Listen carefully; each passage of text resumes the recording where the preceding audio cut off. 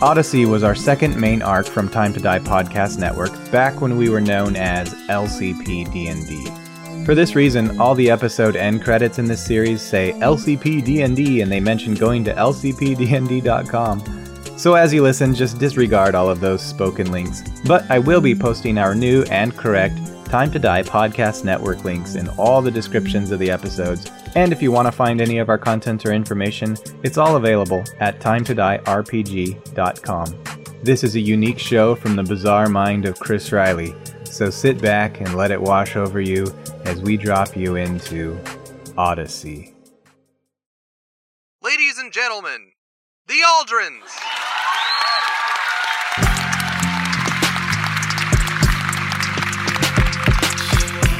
Arguably the most influential band in the history of the civilized galaxies, the Aldrins have impacted everything from common languages, arts, culture, style, technology, and perhaps most notably, music. The show was spiritual, man. It felt like everyone in the audience was family, but that family that, like, you kinda hate, but you still love. Damn, dude, course I like the Aldrins. They got the dopest, fattest beats.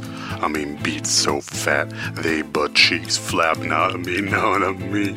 Sector 8, let's make some noise! From their tumultuous origin... So it says here you're from another galaxy?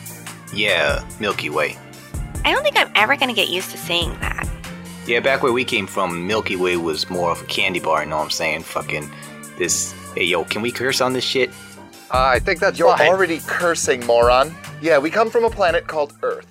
To their combative breakup. Fuck you, and fuck you too, Switzerland. Thanks for having my fucking back. You see how many people are out there? Yo, fuck you too. Fuck you. Few can deny the indelible mark that they have left on our society. But as more and more generations are coming up without their influence, and their solo careers fading, it begs the question, has the story of the Aldrins come to its end?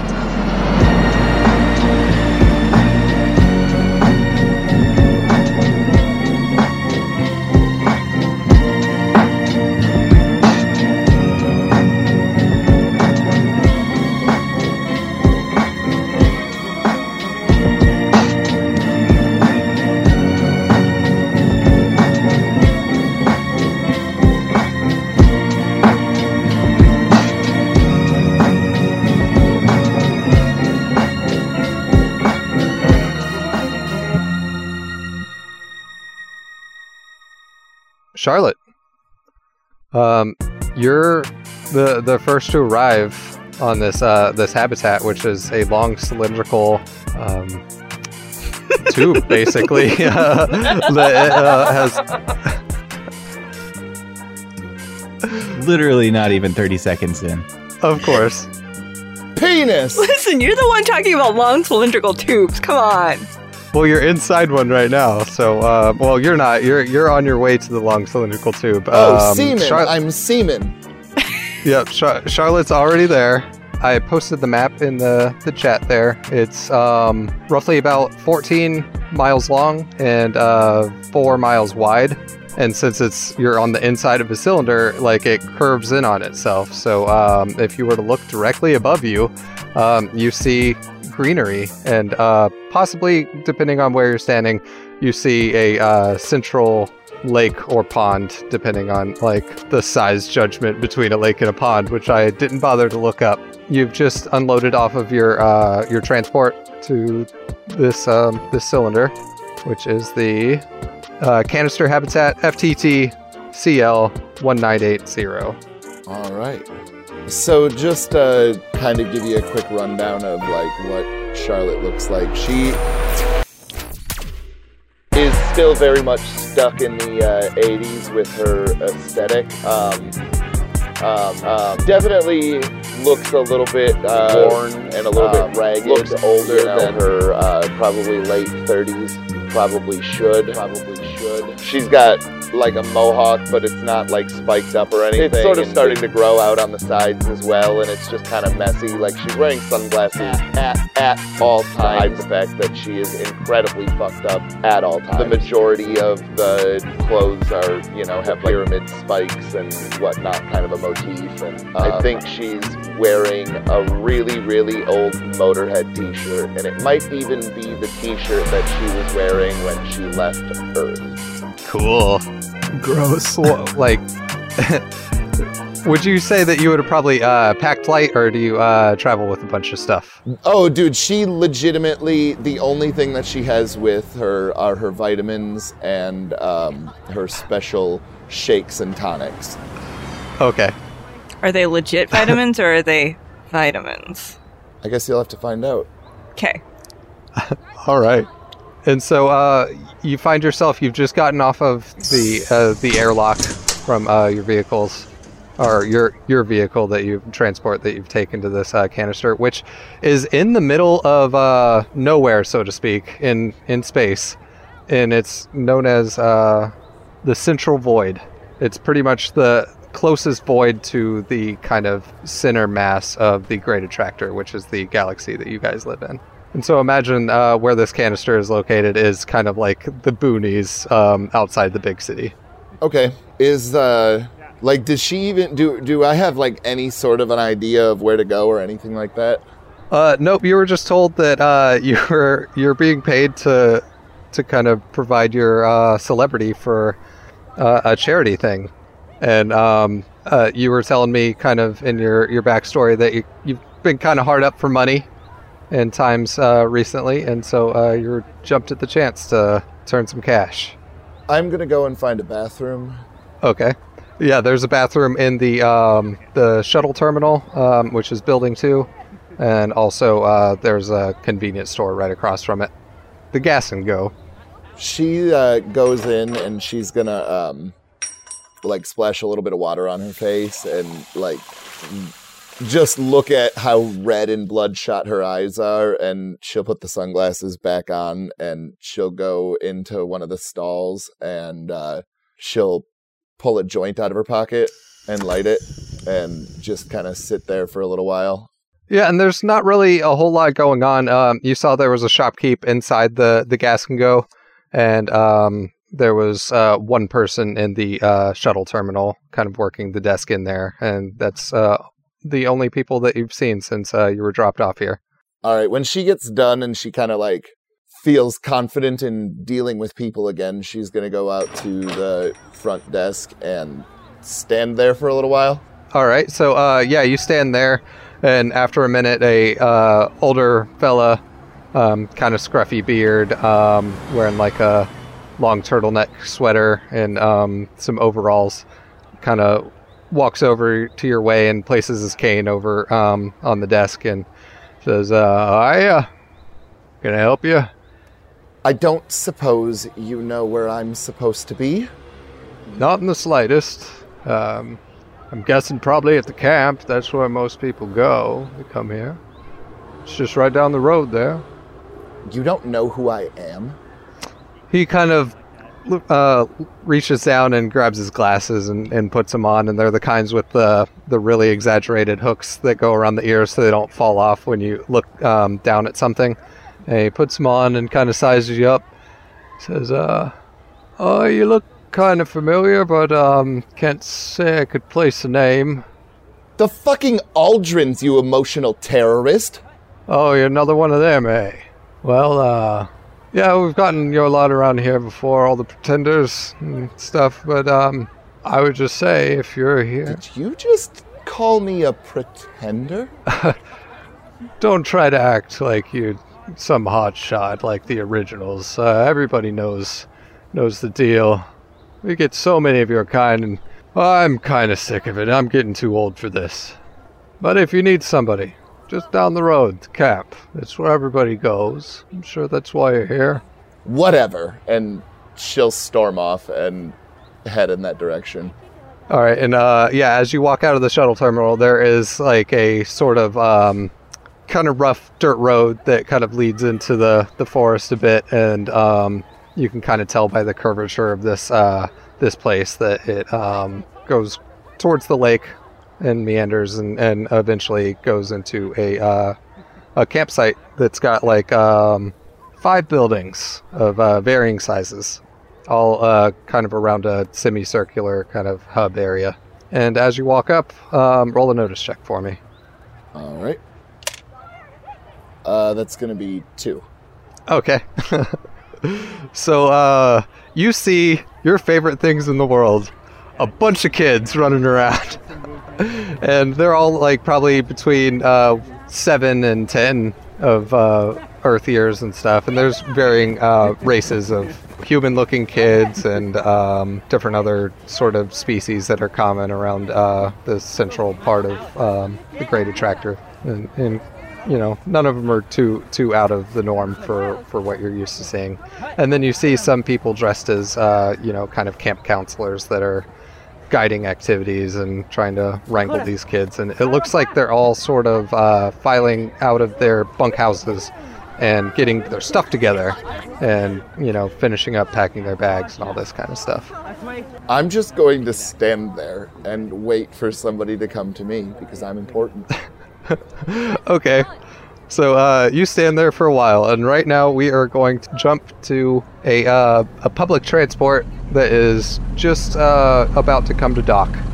And this space shuttle, if you will, is a very, very long vehicle. It's probably about as long as this canister habitat, which is a long cylinder that's kind of inside a rocky sort of asteroid kind of thing, and it spins within the rock. The rock serves as sort of shielding and all this kind of thing.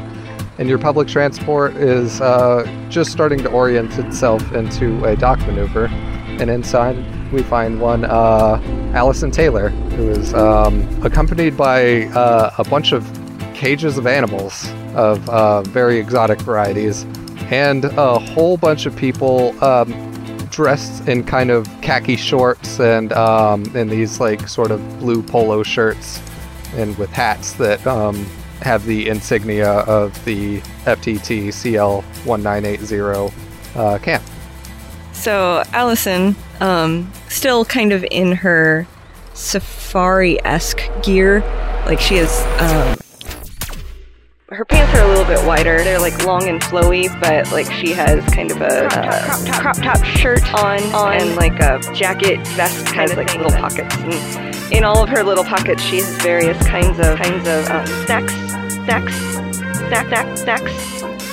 As she's getting her things together, she'll be like, okay, so that one needs to... You do not shake that. If you shake that, Charlie's going to be so mad at you. Just let me have it.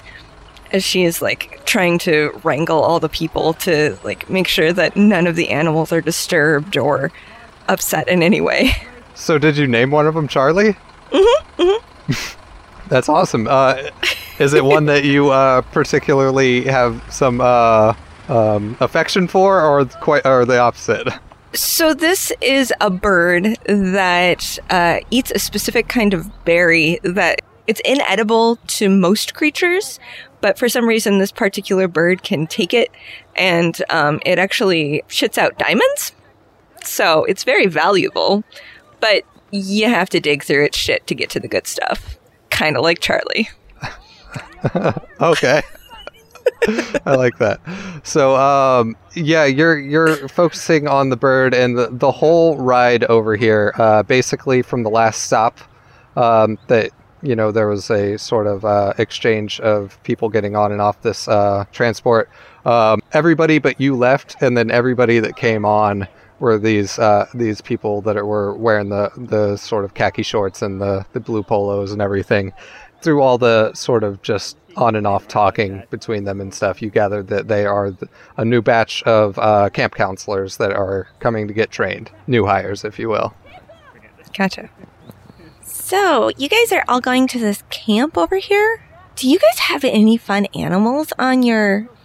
Does it just have numbers? There's no name for where you're going? One that you've gathered is named Keegan. through other people talking to her and stuff, speaks up. Yeah, we got brought on, and we're going to be the new people.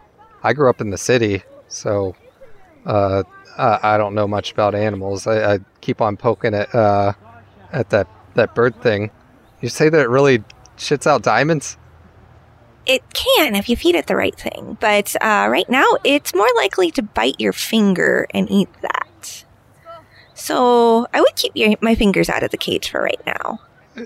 She instantly kind of pulls her hand away from the cage, and it's like, I should have asked earlier. Yeah, we don't get too many of those. They do have pigeons everywhere in the canister that I'm from. Oh, those aren't really birds. Yeah, they aren't really. They're just robots and stuff. They're a spying apparatus for the government. But I thought that was what all animals were. But I see that yours here seem like they're made out of organic. Oh, that's so sad. They're literally just robots? Yeah. I was saying they're not really birds because they're basically flying rats, but... I was always taught that birds weren't real. Interesting. Where do you come from? I'm just in the Dyson colony. The Dyson colony, okay. You have a bunch of mechanical birds. Do you have any, green space? Or is it all just city? The canister that I'm from is all just city. Oh, that's too bad. It's a lot bigger than this one, too. And it doesn't have the whole rocky outside part. Oh, yeah. They keep real good control of the, flying debris around the center there. And so, yeah, we never have to worry about collisions or anything. Yeah, there are those ships that do the patrols to shoot down the stray asteroids, so you're probably pretty well protected by them. Yeah, but you can't rely on any of that stuff out here in the void. So, guess we'll be living in the boonies. Well, it's just camp. You're not going to be here that long, are you? Well, this is our job now. We're going to be replacing some of the other folks. Oh, you're here forever? Yeah, we're getting trained, and we're going to be the new batch. Oh. And at this point, between you two, this lumbering, huge thing that is the closest thing I can describe it as is a hippo centaur.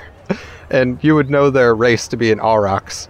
And she sort of bumbles her way between you two and is starting to get into the overhead compartments and grab her stuff. An aurochs? I haven't seen one of you in, good golly, probably 3 years. It turns to you and is like, I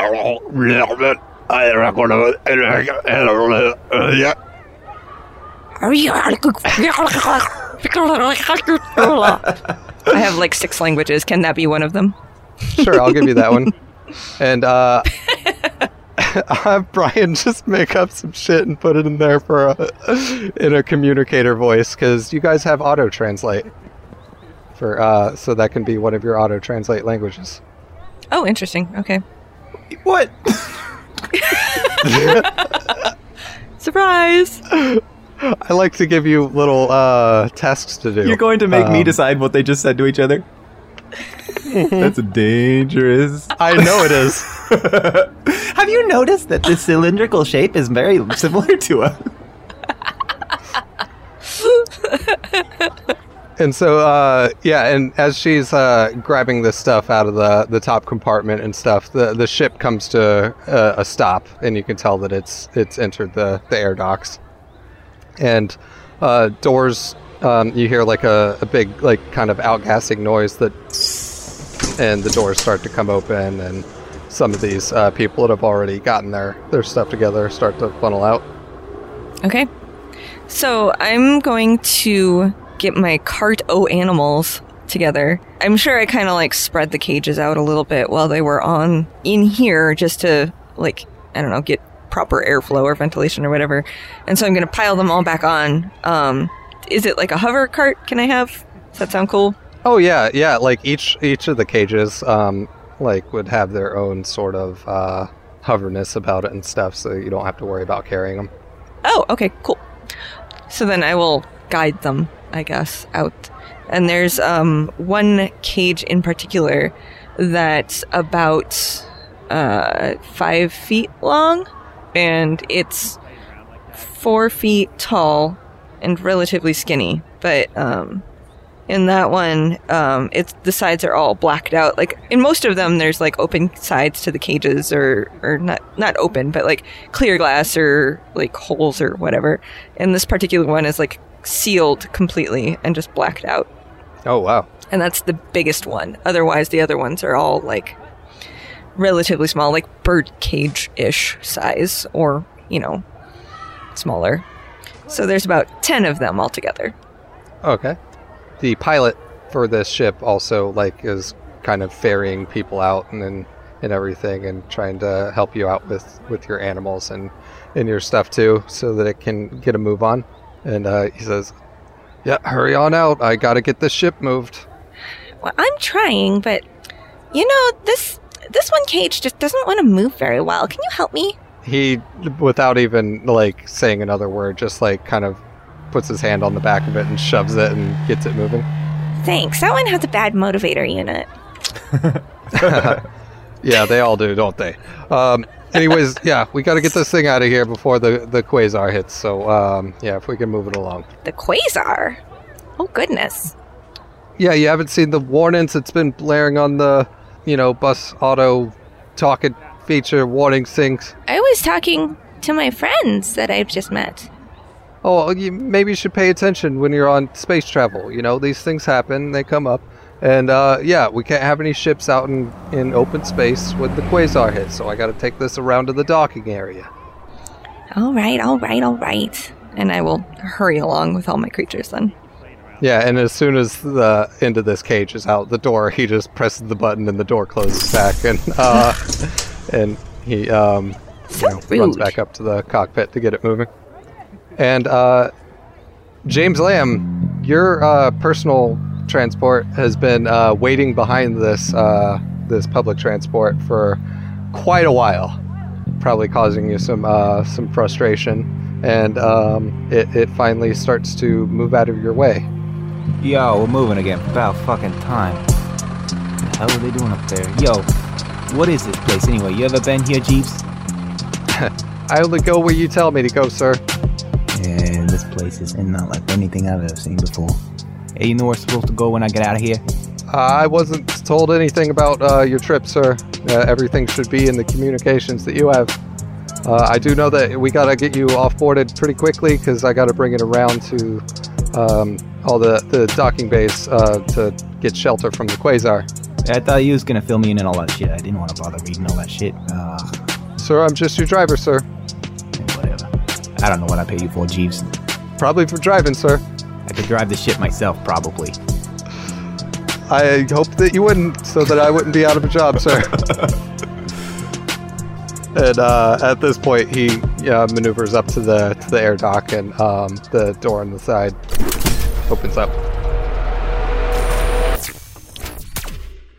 James Lamb, aka Buster Cat, is going to walk down the sort of gangplank of the future, and he does so like he's entering a stage to a bunch of fans, even though most people probably don't notice him. And he kind of hikes up his vibrant blue and orange leather jacket, kind of pushes his shades up the bridge of his nose, and then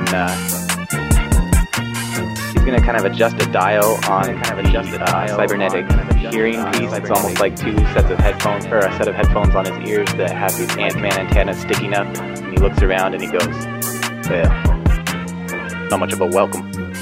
Not much of a welcome. Not much of a welcome. Not much of a welcome." Yeah, you just see like the meandering bodies of these newcomer camp counselors and stuff, kind of getting their stuff all ready and getting ready for some sort of bus to come down the road and pick them up and take them to the camp.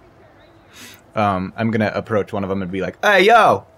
One that's like kind of got his hat almost sideways a little bit, and his shorts are sagging a bit too. He turns around and he's like, "What's up?" Yo, you know we're supposed to go to like get all set up for the workshops and shit? I'm one of the instructors. Oh, we're trying to be instructors too. Yeah, there's going to be a bus that takes us around to the camp. No. This is supposed to be like some private thing that I ain't riding on some bus with a bunch of kids. Okay, man. I guess you could just walk it or something. And then he goes and takes his hat, and it's like sideways the one way, and then he turns it sideways the other way. And then just turns around on you. They probably all want autographs and shit anyway.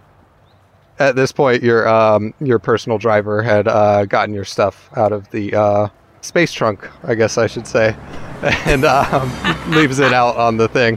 He's like, yeah, I gotta get moving, Mr. Lamb. Hey, yo, Jeeves, don't leave me. No, I might need a driver. I gotta get up to this fucking, I don't know where they're going. We gotta follow these buses or some shit. Sir, I drive the space transport. I can't drive you on a bus in this canister. Well, I don't even know what vehicles they use. Hold on, wait. Just stay here. I'm gonna go check this out, see if we can get a vehicle. You can drive anything, right? Probably. Oh, sir, I gotta go, sir. Happy trails. And he kind of salutes you and then gets back on the transport and starts to detach from the airlock. I'm gonna just start wandering around. Are my bags just sitting there? Yeah, they're just sitting there. And roll a notice check for me. And then also, Allison, roll a notice check for me, too. That's a 4. 11 for me. Okay. One of the reasons I have high notice is because of my things can tune into stuff, my ear things.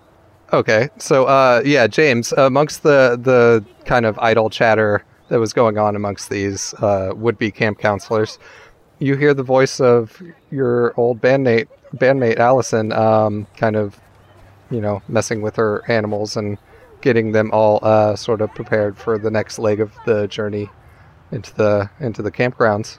Lulu, you just calm down. We're almost there. And then eventually you turn, Allison, and notice James Lamb has embarked or disembarked off of his shuttle. Nah, you gotta be shitting me. Hey! James, what are you doing here? We had an entire motherfucking galaxy and you show up on this place with me. Yeah, I've been... Yo, that's whack. That's not coincidence. Some shit is going on here. You doing a workshop or what? Kind of. I was asked to come talk about, these. And she'll just gesture to all of the animals. What are you doing with these? Well, they wanted me to come do a presentation on the life forms that we found on... Oh, crap, what did I name my planet? Oh, was that what Sexstar was? Oh, maybe that's what it was. For the folks at home, we did a session 0 where we kind of worked out backstories and all that kind of stuff. And in that, I took notes, and at one point, I wrote down Sexstar, and I have no idea what it was about.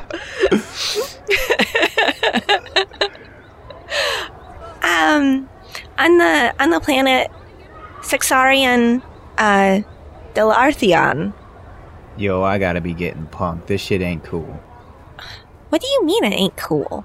They knew we was in a band together. They wouldn't just invite us willy-nilly, just coincidentally.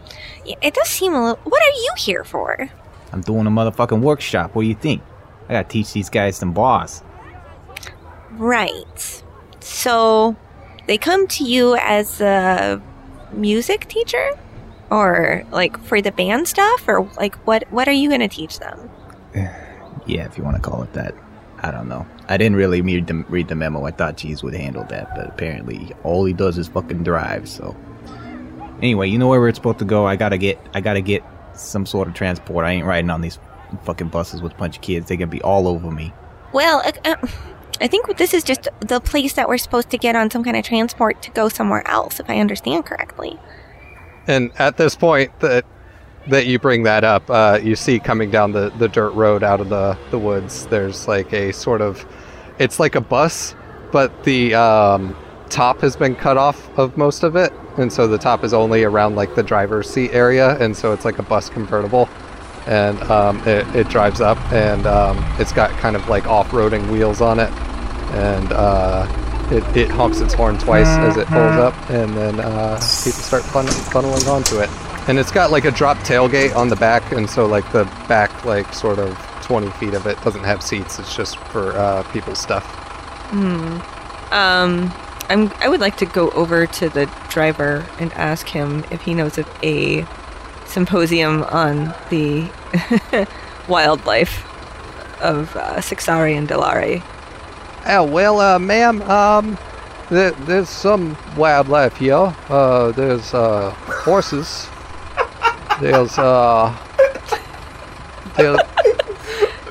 We do have some boids.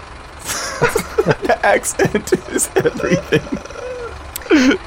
I see, yeah.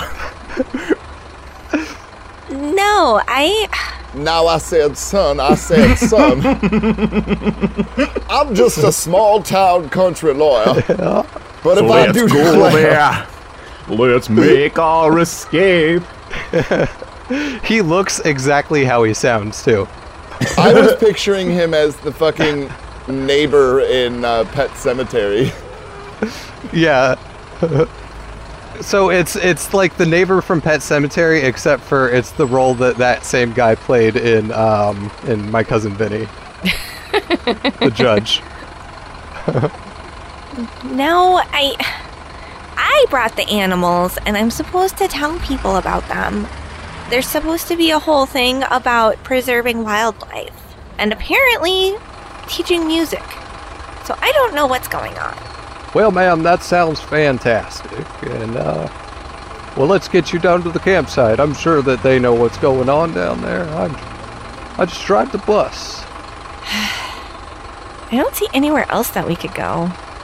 James reaches up to the blue skin of his neck that's tattooed almost like, and it's kind of fades into speckly and then gets to his normal facial color when it reaches his face. And he kind of does the y'all got any scratch on his neck.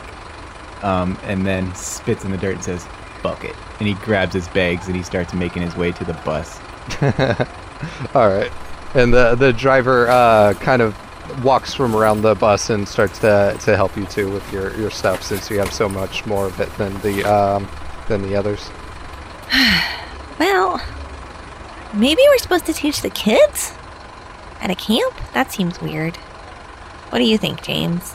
He's like throwing his bags, a couple of the duffels up over the thing, but then he takes some of the hard case ones and he sets them gently on the back and he says, I don't give a shit. I just want to get to wherever we're going and maybe get a drink. I hope I can drink here. I'd be pissed if I can't drink here.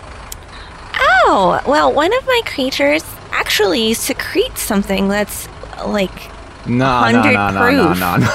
No, it tastes really good. 100 proof. It's kind of sweet, and it has a very good you intoxicating. Got a fucking lizard or some shit that shits out 100 proof? It's not shit. It's an excretion that comes from the glands outside, just outside of its frills that come out on its neck.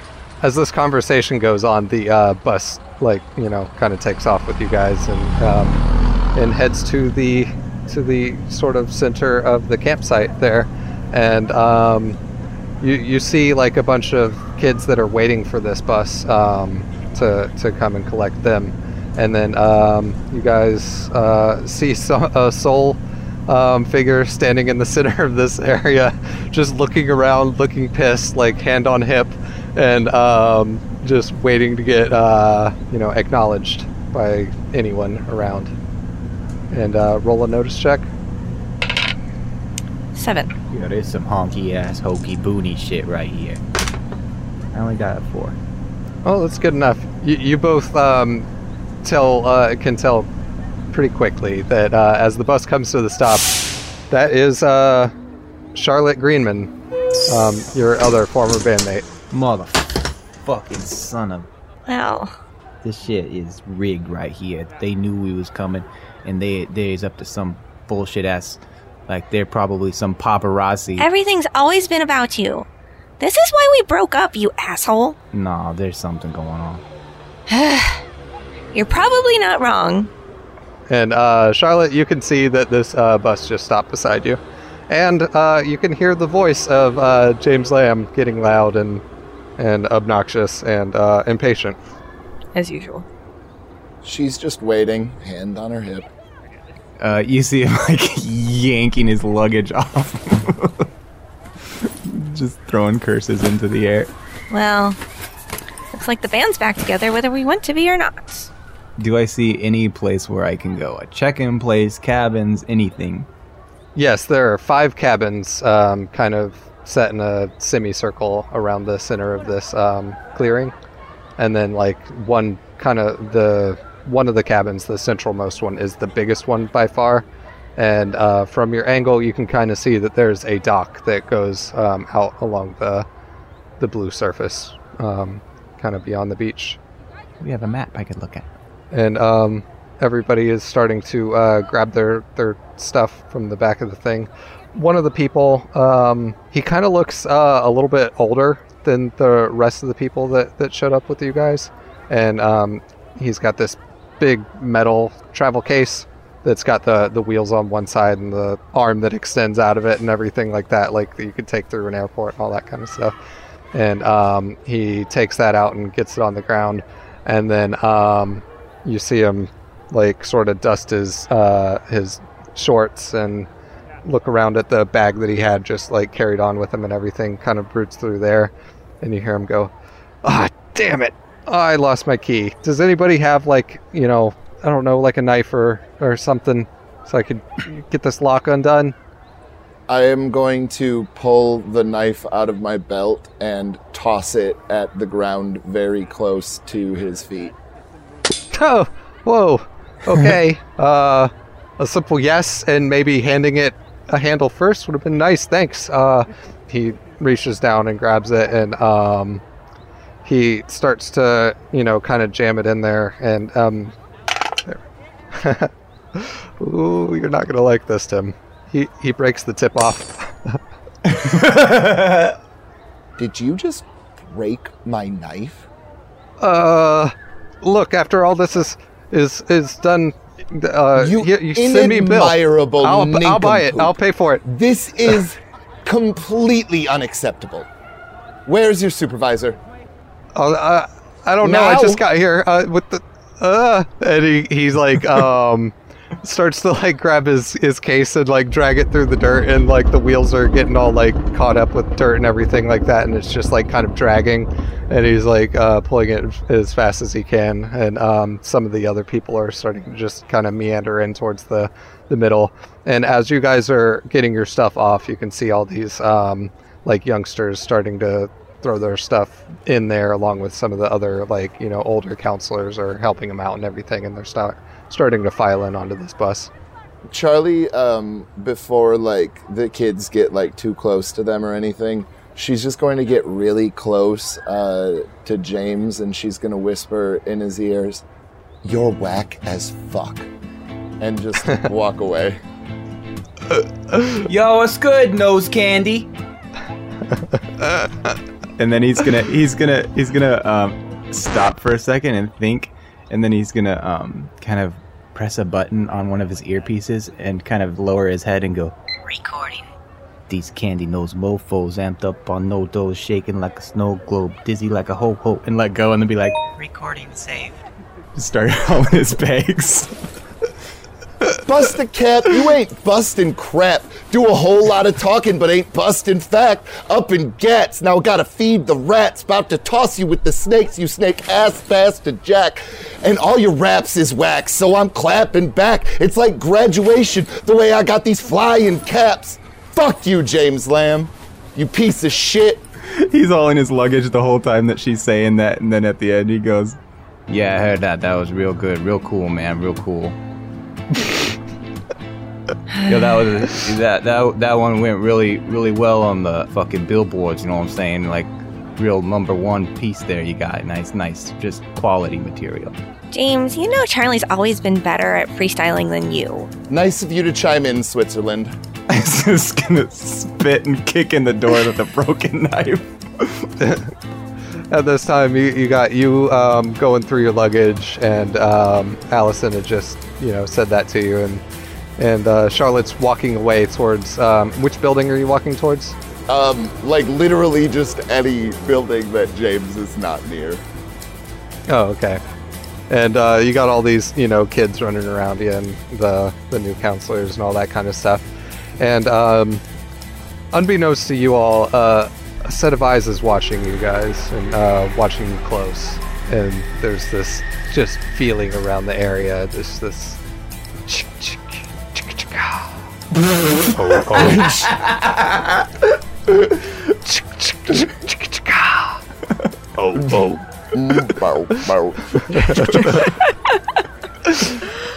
And so, yeah, Charlotte, you're going to the big building? Yeah, and she's whistling, like kind of humming to herself.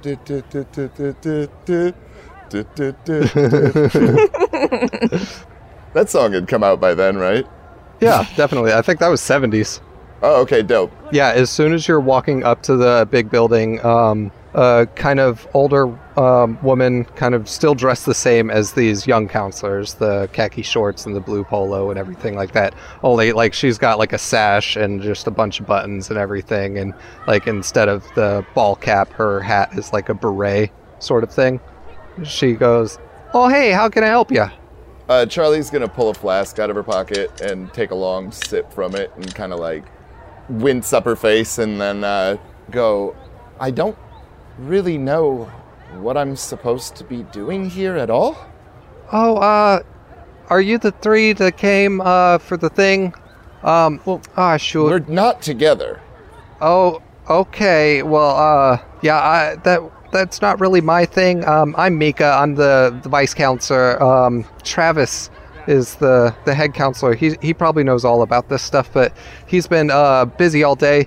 We had our hab keeper. He's gone missing and stuff. Travis has been having to pick up the slack, with all the maintenance and getting everything prepared for the Quasar, all that kind of stuff. Just kind of sit tight. You guys can participate in any of the stuff that we got going on for the new counselors that we're going to be training." What? Oh, it'll be fine. Travis will be... He'll be back before dark. Don't worry none. And he'll get everything squared away, and you guys will be able to do, I'm sure, whatever you were kind of brought here for. And if you need anything else, or if you want to be involved in any of the activities we're going to be doing with the trainees, just come and find me. I'm Mika.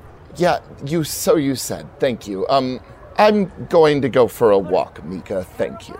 And she's gonna just start heading off down any old path and kind of just start sipping from her flask. And all right, roll a notice check for me. Not 2. Okay, you notice that this lake pond thing, it's like completely smooth and just like crystal blue. Would you say it's like a crystal lake? It was very much so. Yeah. Oh, okay, dope. I'm into it. I like how pristine. You catch on quick. Yeah. All right, so you start kind of meandering around. James and Allison, you guys were still pretty close to each other last we left you. So what are you two doing? How did I do kicking in that door? When were you kicking in a door? The one where he snapped a blade off. No, that dude was trying to get into his own luggage that he brought. The lock on the luggage he didn't bring a key for. I thought the key was for that. Yeah. How'd I do kicking in his luggage? He brought it with him when he ran off. What the hell did I kick? I don't know. Can I just roll a kick real quick? Sure. I don't even know if it's locked. I'm just going to try to kick in the door of the biggest cabin here. A nearby armadillo is now going to have his kids orphaned because James Rams needs to kick something. Like, what the fuck, man? Leave the armadillos alone, man. I kicked her 3-tailed lizard. Roll your fighting. It's now a 2-tailed lizard. Are you seriously kicking the... No, I'm not kicking your lizard. I'm kicking the damn door. Okay. What am I rolling? Fighting? Well, there's no door. You guys are in the middle of a clearing. Oh, I thought we had cabins around us. You do, but you never said that you walked up to a cabin. Roll for shadow boxing. No, that's what I'm doing. I'm like pissed off, and I'm wheeling my luggage to the cabin. And I'm gonna try and bust in this door like some sort of 80s action hero. Okay, so you walk up to the closest cabin, which there's 2 cabins on your left that look like they're sort of barracks. And then the two ones on the right are like kind of seem like sheds more than cabins or anything. I definitely go for the big one with the dock. Okay, yeah. Well, you would be walking the same way that Charlotte is, and so what do you push past Charlotte and Mika to kick open this door that's open already? She and I have like a lot of space around us, but I like shoulder past her anyway. And then this door is like cracked open. I'm gonna like just... This door is wide open. Mika, like, just walk through it. You know what? As a matter of fact, I close the door and then kick it open. I kick a rock. Can I kick a rock? You absolutely can. Okay, I don't have fight, so I'm rolling a d4. Oh my god. I kick a rock with a 4. Okay. Let me popcorn that you don't real have quick. fight, it's -2, so... 5 minus 2. Okay, so that's a 3? Yes. You kick this, it's like a pile of rocks, and they're like brown rocks that are like, you know, kind of a little bit smaller than a fist. You kick these rocks, and it just like smears all over your shoe, and the odor is like fucking ridiculous. Oh, that's beautiful. I will definitely laugh at that. There is a string of curse words as I just muddied up my kicks with a kick. Yeah, mud, that's what we'll call it. James, what are you doing? Oh, I definitely don't respond to it. I'm going to play it off like nothing happened and hope that nobody noticed. We need to figure out why we're here. And if I brought all these animals across the flipping galaxy for nothing, I'm going to be really pissed because, you know, Lulu really just doesn't do well in a crate. And I wanted to bring her as one of the best examples that I had, but, I do that limpy scrape walk as I go to this cabin with I'm trying to like get the all around the soles and everything on the outside. And then I'm going to peer inside the cabin. Limpy scrape. I have to write that down to use for NPC at some point. That's just too good of a name. You're going to look at your notes next session and be like, why did I write down Limpy Scrape? Does anybody know? Yeah. He's got to be a rival rapper. There you go. I'm going to go to the next cabin over and take a peek in. Okay, like one of the barracks cabins? To see if there's any, like, accommodations or if it's literally just, like, a bunch of bunk beds or whatever. Yeah, it's a bunch of bunk beds, and there's, like, trunks by each bunk, like, for, you know, personal belongings and all that kind of stuff. Well... And then as you're doing that, you see the woman that was talking with Charlotte run up. Oh, hey, you could go right in that one, and then your friend there, he'll go in that other one, you know, with the boys, and you'll be in there with the rest of the girls. Did you know that there's actually a creature on my planet where they have actually 5 different genders, and they need all 5 of them to come together to make a baby? Wow, that's fascinating. You know, maybe you can teach us all that, like, during the thing that you were probably brought here for. See, I'm not really kept in the loop on a lot of this stuff. I'm Mika, by the way, and I've got to get our newcomers all settled in and get them start training.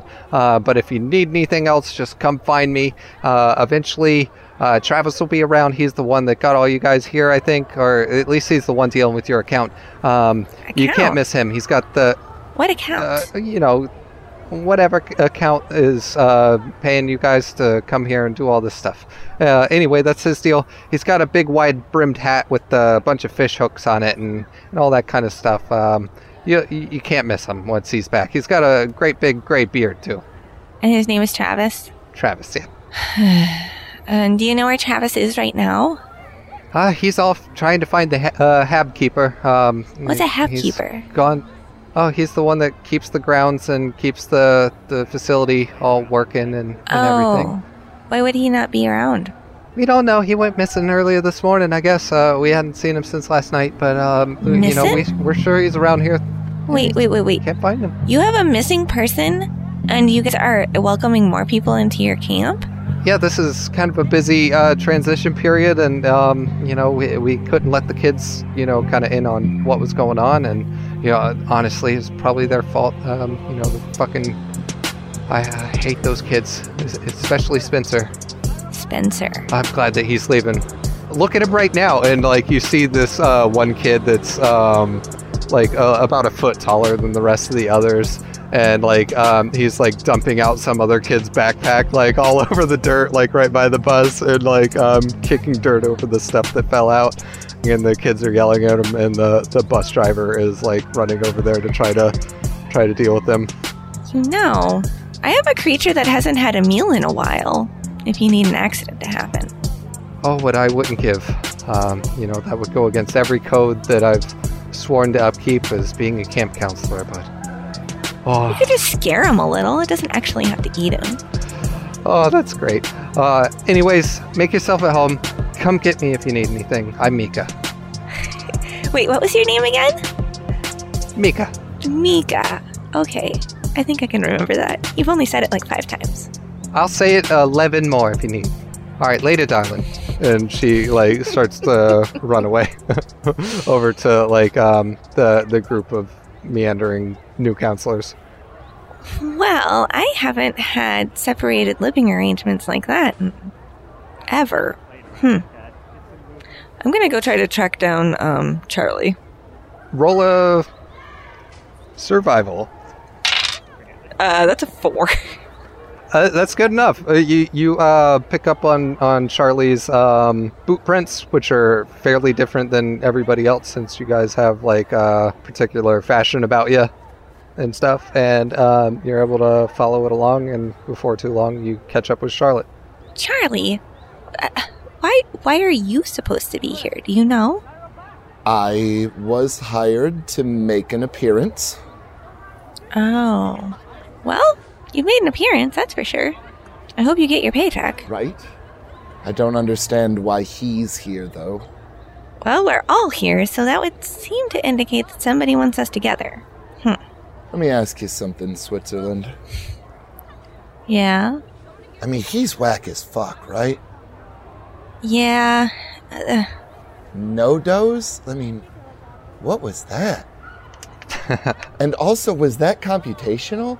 Because if that was enhanced somehow and that's what he came up with, oh man, I'm gonna challenge him to a battle rap, and it's gonna be awful. Like I'm gonna turn him inside out. Well, I mean, you've always been the better lyricist of the group. But, you know, ever since we hit it big and then the concert, where he just decided that he'd go off and make even more money and be more famous than the rest of us. Animals are way easier to deal with. Yeah, well, I think Charlie will pull out her flask and take a sip and, like, offer it to you. Oh, thank you. But I have my own. I'm going to take out a vial of of the lizard secretions. It's like a swirling purple. This is actually really good. It comes from my... You don't care. So is that the purple stuff that was always in the Sunny D commercials? Yes. At least on did I just name it? Sexstar. On Sixarian Delari, that's the purple stuff is this liquid. So how have you been doing? Fine. I'm, just putting out records and, Your last one was interesting. Yeah, people aren't interested in anything new they want. Well, it doesn't matter. How are you doing? Oh, well, I was doing better back on Sixarian, but, I literally had a guy track me down in the middle of a jungle to invite me to come, and now it seems like nobody's here to greet us. This is really weird. Well, like you said, there's a very good chance that they want to get the band back together, but they don't understand that we can't. It doesn't matter. So this Travis guy, have you ever heard of him? Travis? That's like the guy that's in charge that supposedly knows why we're here? I have only heard of him from... Man, she repeated her name a bunch of times, and I still forgot it. Mika, I think. So as you guys kind of turn around and start to head back, you can look directly up. You can see the camp, since you guys have like basically circumnavigated the cylinder widthways. Yeah, and like as you look up there, you can see that the new trainees have are kind of getting out of the bunkhouses and stuff, starting to file in ranks, start to go to little different sections of the camp, and get acquainted with different areas and stuff. They start to pick up throwing axes and play the throwing axe games and are getting taught to learn how to do those. Some of them are doing archery. Some of them are getting on what looks to be like a boat with little wheels on it, and then taking the little boat with wheels out onto the Crystal Lake from the dock. And the oars aren't even oars, these long poles with pads on the end.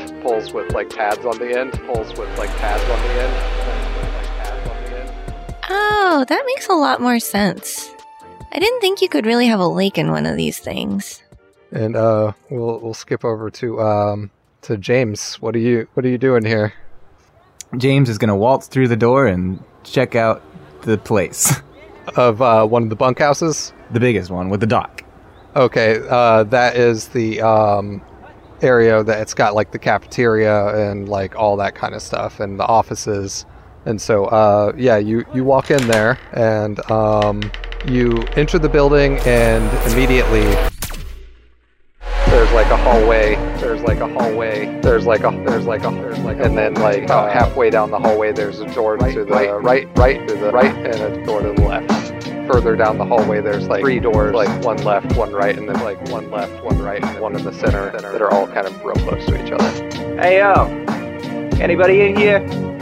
You don't get a response. Go through the one on the right, the door.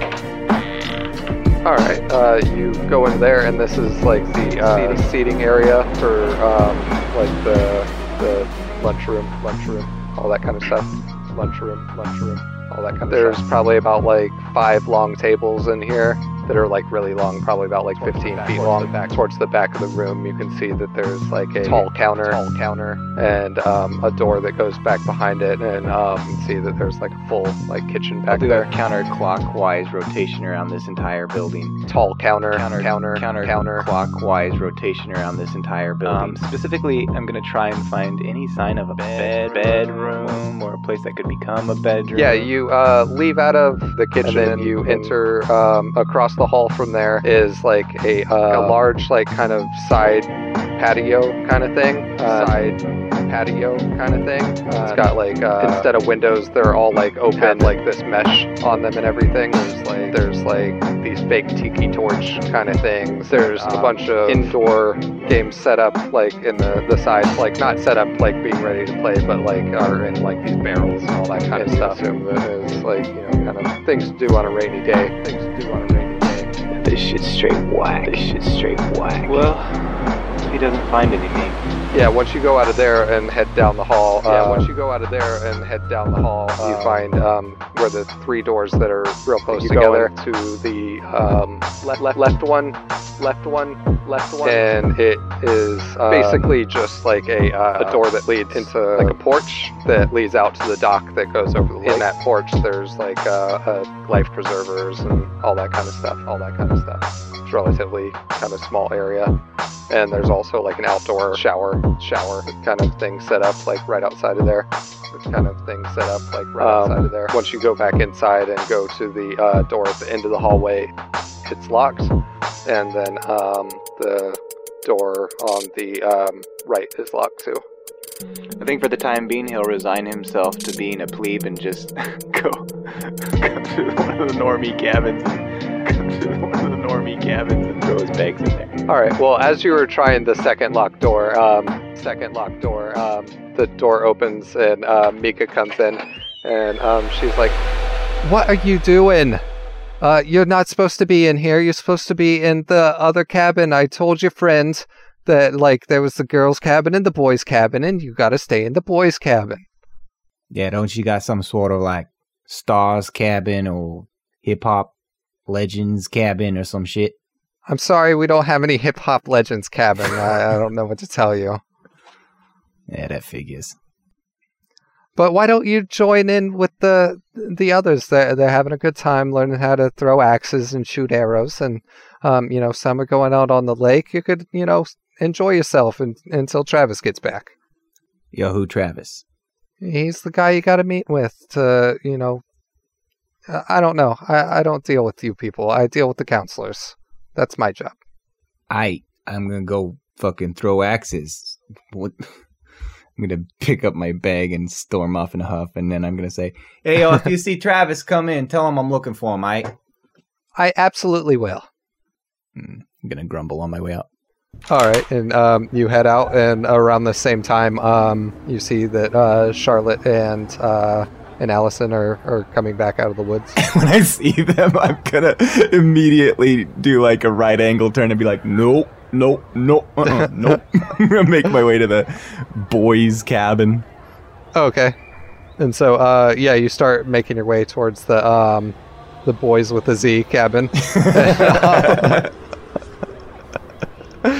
and what are you doing there? It's not where all the people are throwing axes and shooting arrows. No, that's for sure. I see I see the bunks, right? Yeah. I don't care if they're all taken. I'm taking one of the top bunks. Yeah, there's plenty left over too, because they're used to having more people than just the amount of counselors that are here. I have a lot of baggage. Do I see a closet or anything? There's no closets. They're just trunks on the floor, like next to these bunks. All right. Well, I'm gonna claim all my turf in this place. Are you claiming 2 beds instead of just 1? You know what? I think I might. I'll take the top and the second to top. Put my bags up there. Okay. And so, Allison and Charlotte, you see everybody sort of sectioned off into all these activities. What do you do? Well, we have time to kill. What do you think, Charlie? I think that I'm going to go take a nap somewhere. Well, there's the bunkhouse, but I have a feeling it might be more comfortable out in the trees. Right. I'm going to find a bunkhouse, though. Okay. So, roll me a perception check. You mean notice, I assume? I meant notice check is what I meant to say. 7. 9. All right, so, both of you notice. And it's something that, it's not exactly strange to you, because you've noticed it on different, canister habitats like this before that are set up in a cylinder formation. It's definitely still kind of looks a little odd since you grew up on a planet. But when these people are shooting the arrows at the targets and throwing the axes and everything, they kind of curve a little bit as they go through the air. Not curve down towards the surface, but curving from right to left, depending on their orientation. That compensates for the habitat itself. Rotating. Yeah, and stuff. So it's just an interesting little quirk that you notice and everything, and you can see it every time that somebody lets one of the arrows fly. And so none of you guys are gonna join in any of the reindeer games or anything like that? Absolutely not. Until somebody comes and tells her what the fuck is going on, she is completely over this. Okay. Well, I guess I'll go throw axes. Yeah, you go over, and several of the new people are there. They have name tags on now. Oh, good. And so you see Burton is the dude with the sideways hat. Keegan, who you talked to on the ship. Leb, who is the hippo centaur. And also Krista, who's really short, shorter than a lot of the others. They're all over throwing axes at stumps, wooden stumps with red targets drawn on them, painted on them. The whole sort of class thing is being administered by a dude that's actually wearing instead of just the shorts, he's got his the bottom legs of the shorts zipped on to where they're full pants. He's got this like long hair that's kind of just like blonde at the tips sort of thing, and has his like collar popped up. You see his name tag, it says Thorn. And so as people throw, he's like constantly giving advice like, don't forget to compensate for the rotation of the craft. Did Charlie leave, or is she still there? Oh, Charlie's in her in the bunkhouse. Oh, okay. Because I'm going to be spying on them. So if I see that Charlie, Okay. if I see that Charlie bailed, I'll make my way down towards the axe throwers. Oh, okay. And so yeah, you get there and the same stuff is going on. Oh, hi, James. Decided to join us? Hey, you notice Travis Cat? No, all the communication was pretty vague on, like, exactly what was happening. I was just asked to present my animals, and I didn't even really have a contact. I assumed there'd be, like, a building at least. A better building. Yo, when I saw how many zeros was on that money, I just assumed that we'd have a fucking place to stay. This place would be really hopping, but this some, like, 6th grade bullshit. You know, I went to a camp when I was back on Earth. Mm-hmm. You ever do that shit? Yeah, I did a little bit, but my parents were really more into sciencey stuff, and so, like, they didn't send me out into the woods so much. They were more interested in getting me trained up in chemistry and engineering and stuff. Man, I got invited by this friend named Clyde back when I was, I don't know, I must have been like fucking 9 or 10 or some shit. Yeah. He turned out to be a punk-ass bitch, but it was alright, you know. There was a lake in Bunks, and it's bringing back a lot of weird memories. I ain't thought about Earth in a long time, to be honest. Yeah. I think about it sometimes when I'm comparing my new animal species, but... Man, this thing got me all up in my feels. Oh. Ah, fuck this. I just want to throw some shit. I'm gonna pick up one of the axes and just, like, wind up like a baseball player. Alright, don't forget your follow-through, bro. I already threw it. Halfway through his statement. Yeah, then roll, I think it's shooting if you're throwing something. You took shooting after the Ghostbusters thing, didn't you? It's part of my backstory. Hey, that's not what it's called. It's the Ghost Exterminators. It's legally distinct. How dare For I? the folks at home, make sure to listen to our one-shot, which turned into a 3-shot, the Hoser of Lake Nipissing. It's great stuff. 11 shooting. Okay, yeah, you get a bullseye on this. He's like, whoa! I swing my arm in a windmill form like I'd almost tweaked my shoulder, and I'm gonna jump up and down and be like, that's what I'm talking about! Fuck yeah! Okay, everybody, did you see that?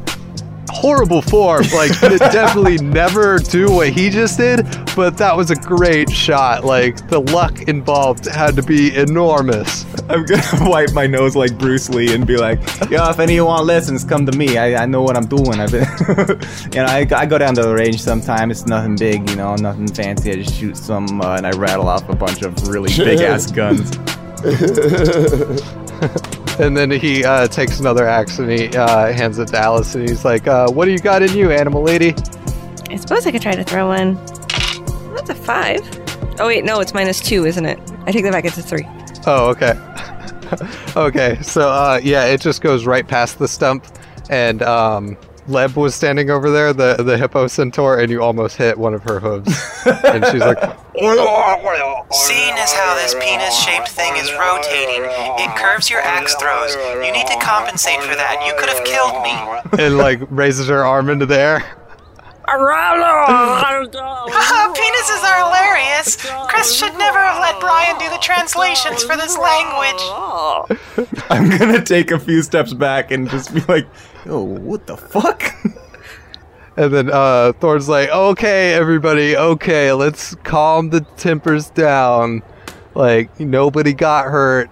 You know, like, okay, maybe animal lady, why don't you try some canoeing? I usually have birds that help me. I'm sorry. Your birds help you throw axes? So I have this bird. Normally, I don't go anywhere without it, and it usually is able to attack things for me. Keegan was telling me about that. The bird that poops diamonds. No, not that one. There's actually, it's a giant bird. It's as big as that tree, like height-wise. Yeah, it normally just attacks whatever I need it to kill. She got this crazy lizard or some shit that shits moonshine. This lady's crazy, let me tell you. Okay, wow. It secretes... never mind. For the first time since I got here, I'm like... weirdly, like... happy again, and I'm gonna be like, hey, I'm gonna try one of those axes again, but, you say they got canoes out there, or? Yeah, they're canoes right over by the dock. I'm gonna crack my knuckles. Just make sure you get oars, though, because you can't really canoe without the oars. Or what? Alright.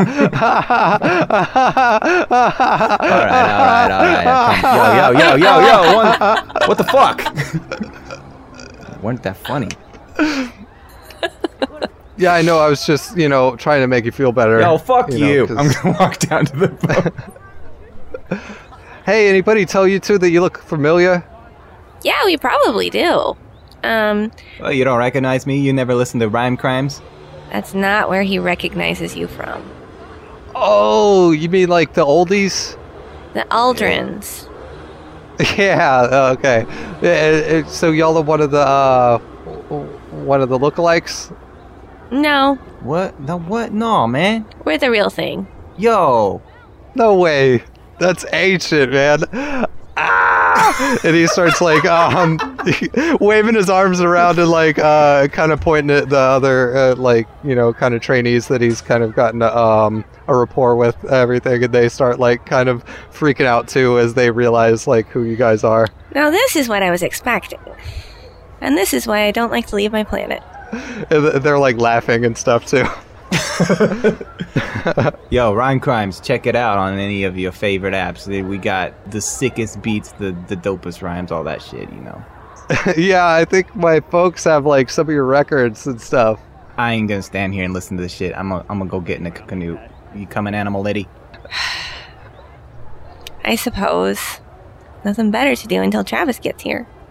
All right, and so you two go and walk towards the canoes, and once you're over there, you see two of the older staff. One's a guy kind of like early 40s, pretty thin, and then there's a woman that kind of has like a little bit of gray, but not too much, and she probably is early 40s and stuff too. Both of them pretty thin. They see you walking up, and the guy goes, "Oh, hey there, how's it going?" Oh, no. Oh, no. Hey, yo, you got any, like, ski-doos or jet skis or whatever the hell?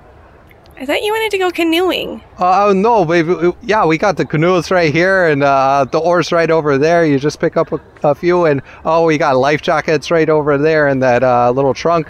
Nah, I'm cool. Why do we need life jackets? Yeah, you notice that the lake is completely solid, but you also notice that the other group that's already out in a boat, everybody has life jackets on. That's just silly. Yo, this is my life jacket. I'm going to point to my orange and blue leather coat.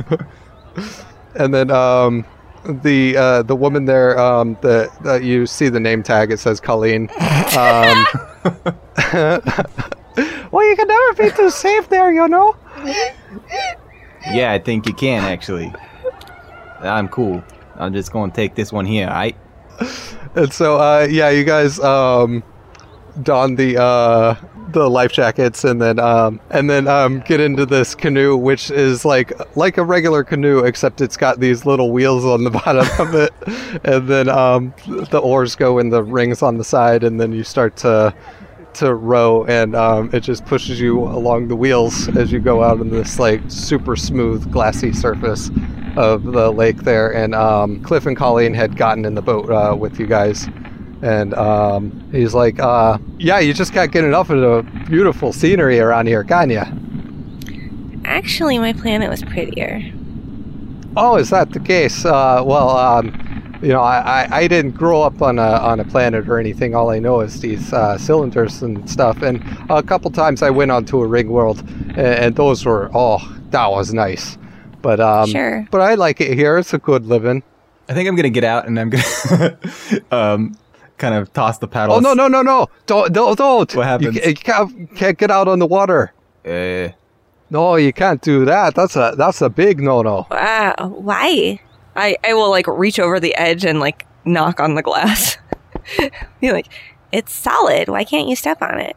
Oh, way too big a liability. A long time ago, we had a kid drown out here, and that's when we had to pave the thing over with the crystal glass. As he's talking, he hears a distant voice say, "Yo, I'm gonna kickflip this bitch," and I'm gonna be like standing in the canoe.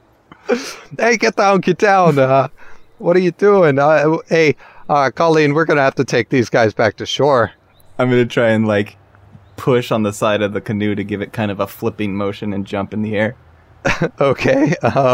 He's gonna try to grab you, so we'll have to do like a strength opposing rolls here. 3 with no minus. Okay, he got 2 1s, so he fails big time. So now roll athletics to see how well you pull off the maneuver that you're trying to do. Let me Benny that. Oh, there's a 5. Okay. So what, you were trying to get the boat to flip over? Yeah. You realize that other people are currently in the boat, right? No, I just took one out by myself, I thought. I just grabbed one. No, you're all in the same boat. How would you be talking to each other? Okay, weird. I thought I just grabbed my own. I'm gonna try and kick their whole boat. Okay. Yeah, and I mean, you got a 5, so I mean, you jump in the air and like completely perfectly like land with your feet on the side and do the maneuver of kick flipping, although like the weight of the other 3 people in the boat does not allow it to really budge much. And now you're just kind of standing on the edge of the boat, and Cliff and Colleen do not look happy. Hank 10, am I right? No? You don't know that phrase. No. Yeah. I've seen some like crazy stuff done by the kids that come here and everything, but I ain't ever seen anything quite like that. And, I'm going to say we have to take her in. I'm going to step off the side into the alleged water. Oh, no. Oh, my God. What happens? Oh, the man, Folk came out there for a second. Did you hear that? Jesus Christ. Oh, criminy Jack. Am I just standing on glass? Yeah. What the fuck? Okay, I'm gonna take the side of this thing and start rolling it to shore as fast as I can and then jump in. Okay. Yeah, and they just like have both of their arms crossed and like, just really like pursed lips and everything, and they're like just leering at you. And while all this is going on, Mika goes into one of the sheds that a lot of the equipment is kept in. She walks in there. A set of eyes sees the door open to the shed, and oh.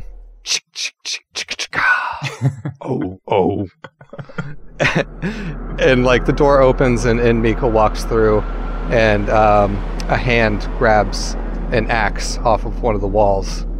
Mika kind of like gets into the room, and she's like putting away some of the archery supplies that she was helping some of the other new trainees like learn and everything, and she's putting this stuff away, and then all of a sudden she hears some movement over in the corner of the room, and she's like, hello? I didn't think anybody was in here. If you're a trainee, you're not supposed to be in here yet until we give you access. And she's like walking around the corner, and she turns the corner, and legally distinct. And this thing raises up the axe, and she's like, what are you doing with that? Hey, you're not supposed to have any. And then whack. Yes.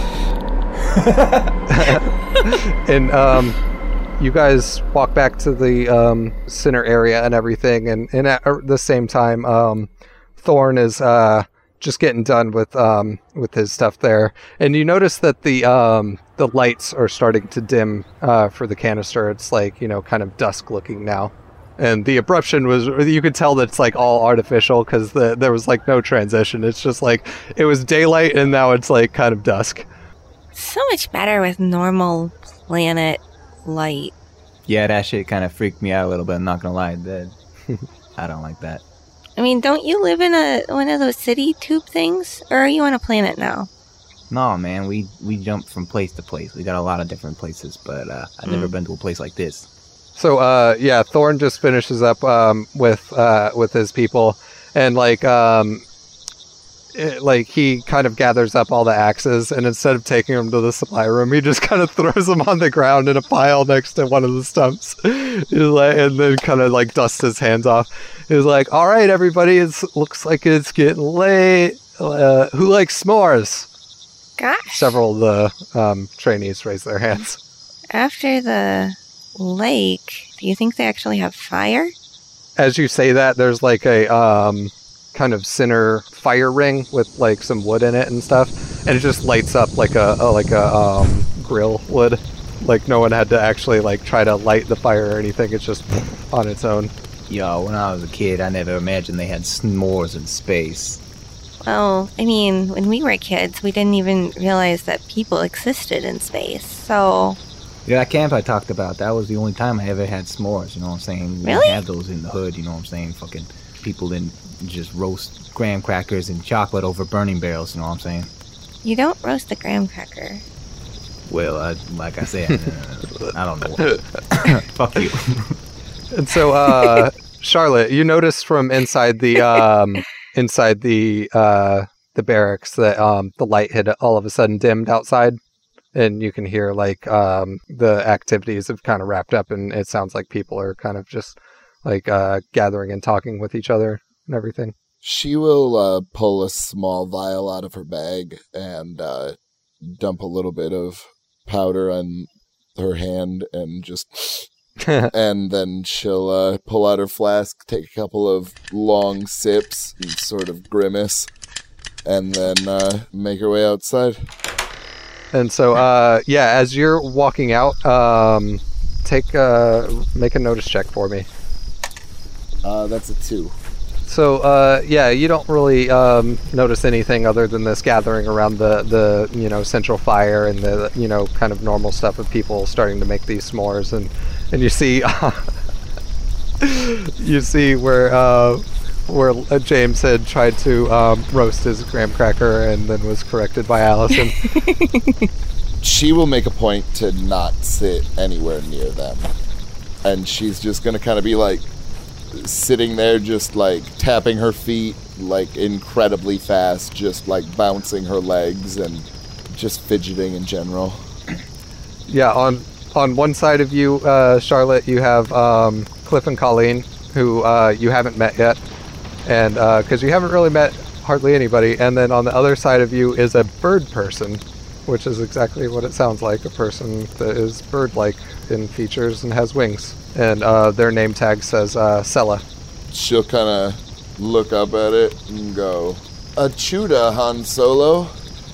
Sella's kind of feathers plume up a little bit and stuff, and she kind of bobs her head a little bit as she looks at you. And then she's like, hi, I guess.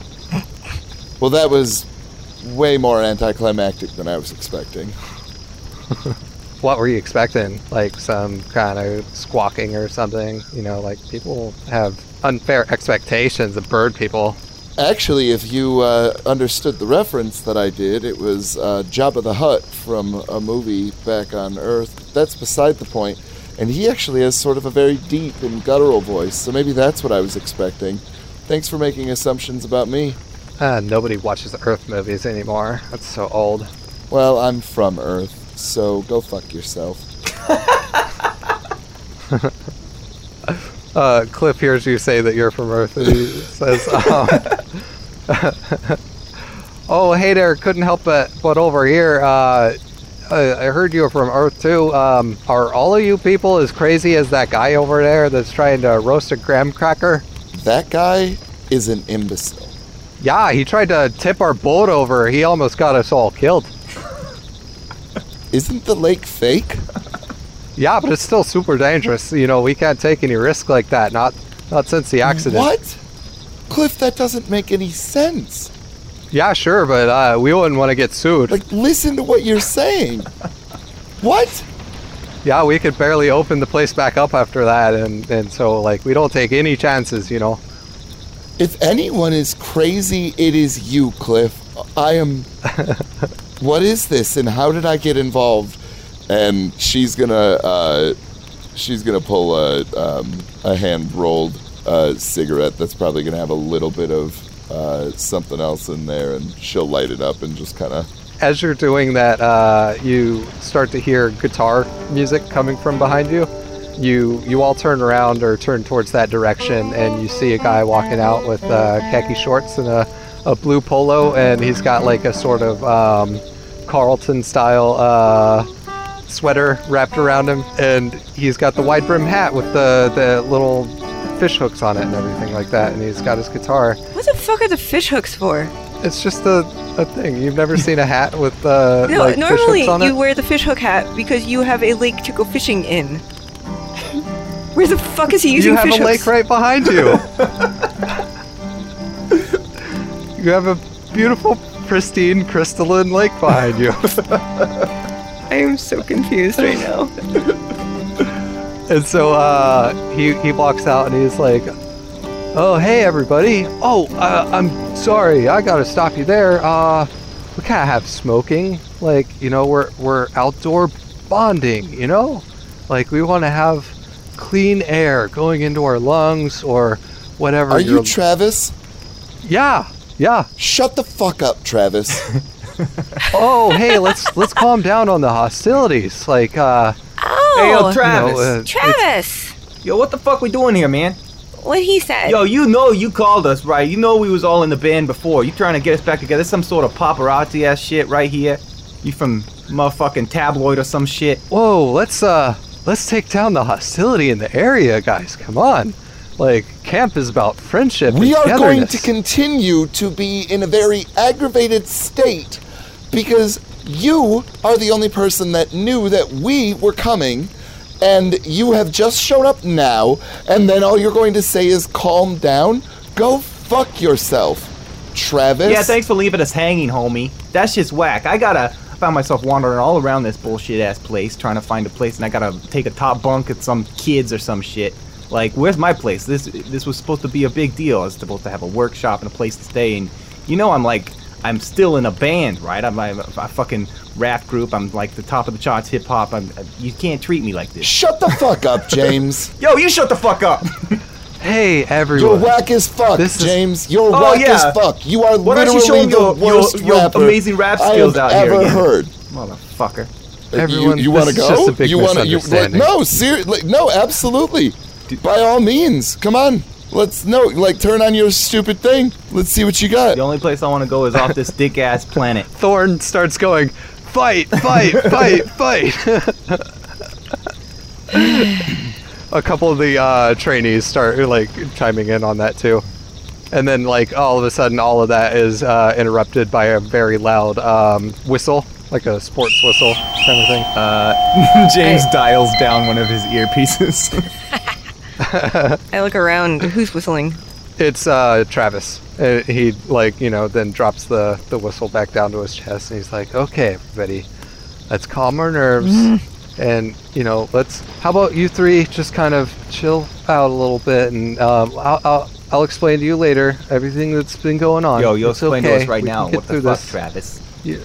Okay, so as you know, the quasar is going to be pointed at us soon. So, there's a lot of stuff to take care of with the facility so that, the whole thing doesn't vaporize and everything like that, and that we can still go home and have a good day after everybody's done here and everything. What the fuck, Travis? And one of our staff members just happened to go missing this morning, and what the fuck, Travis? I understand why you could be a little perturbed. Why the fuck do you have a guitar?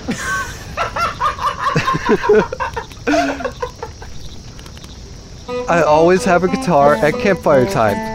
Okay? No, you need to put the fucking guitar down right now and at least pretend to have some sort of gravity for the situation. Okay, fair. And he takes the guitar and then he passes it over to Thorn, who just takes it and kind of starts like noodling around on it and stuff like that. With No noodling. No noodling. Absolutely not. I can't. No. I can't even noodle. Somebody's fucking missing and you want to noodle? You're just gonna play a few arpeggios right now. That seems like the appropriate response. Okay, so Travis, somebody went missing this morning. Yeah, I mean, like, you know, it's just the Hab Keeper. You know, he might be somewhere just, you know, working on something, getting things ready, and maybe just didn't communicate with me, and it might have been my fault. Does he usually do that? No, but, and it might be a prank by the kids that left earlier, that every time it's the end of season, some kids get together and they pull a big prank on us, and, like, you know, maybe he's part of it. I don't know. But, anyways, like, there's a lot of safety stuff that had to be taken care of in his absence. Is there so I was taking care of any way it. that you can get to a fucking point? Yeah, let's chill out. Continue on. You guys will still be paid for your gigs and still be able to do them. No. We need to find missing person. Also, James, this is not fucking over. We will be finishing this at some point. You do understand, Yeah, I don't right? think that we're on a first name basis here anymore, homie. Not your fucking homie, James. Yeah, you got that right. As you guys are arguing about this, there's like these not exactly like windows, but like kind of clear panels that are on the far edges of both sides of the habitat. And they are now switching from, like, you know, you could see the blackness of space, and now they're starting to go a little bit like a red outside. And so that red is starting to carry on the inside and tint everything in here. There you go. That's the quasars pointed this way. It's like, you know, we're going to start getting some interesting effects. Some of the power might go in and out a little bit and everything, and that's what I was preparing for today, and that's the slack that I had to take up and for all of you. And so I don't really appreciate all the negativity, you know, where I'm just trying to keep everybody safe. So, Travis, do you know why we three people were brought here for camp? I was supposed to do a symposium. Yeah, for our counselors. You know, the Brantley Swindon set it all up. Said you guys were like totally going to be down to do this for us, and it would be nothing out of pocket for us, and he would take care of everything.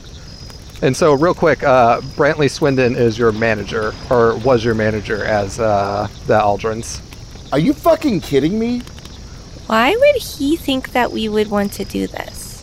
It was pretty clear when we broke up that this wasn't going to happen again. I'm going to dial him right now. Please do. By the way, all of your space cellular phones, they look like 80s cell phones that are fucking gigantic with the big antenna. Awesome. Of course they do. As soon as you like start to dial the number, you notice that there's like the error message pops up, and it can't connect. And the red coming in from these portholes or whatever is just like getting deeper and deeper red. All right, Travis, what do we have to do to be safe? We have to stay right here. We're in the center of the structure. Everything's gonna be fine. Like, you know, we did all the checks. Everything's oriented the right way so that Kidding me?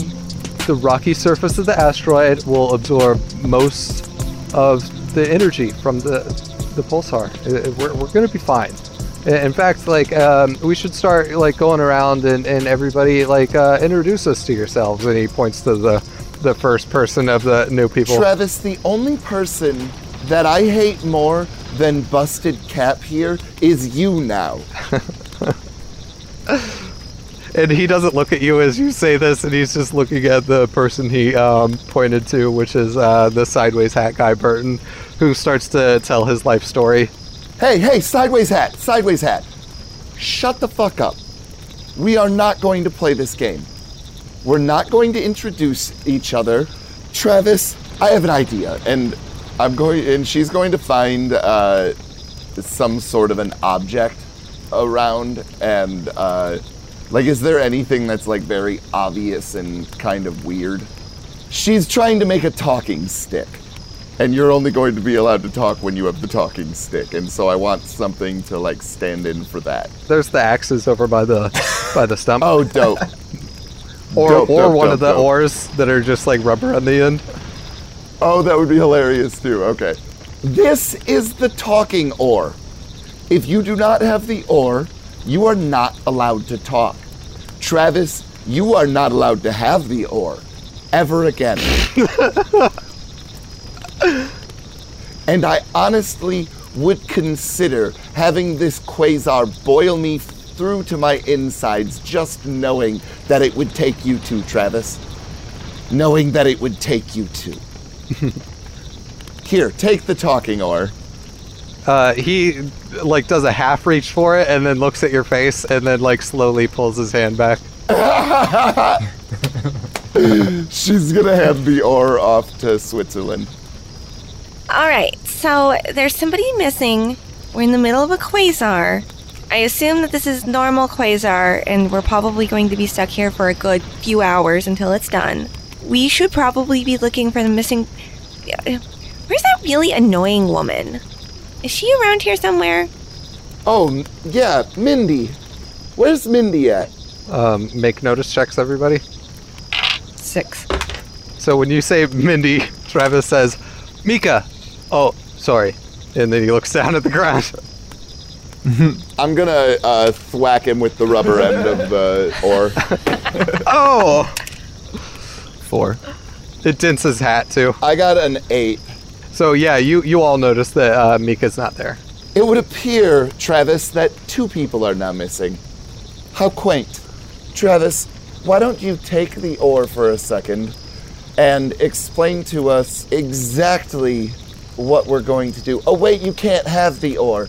So instead, what you're going to do, Travis, is you're going to go and put your nose on the wall. Because now there's 2 people missing. He makes that face like the OK meme, and then goes over and like puts his nose against the wall. Does anyone have an idea of what we should do, or what we can do, or what areas of this camp will still be safe for us to at least do a little bit of recon and try and find Mindy?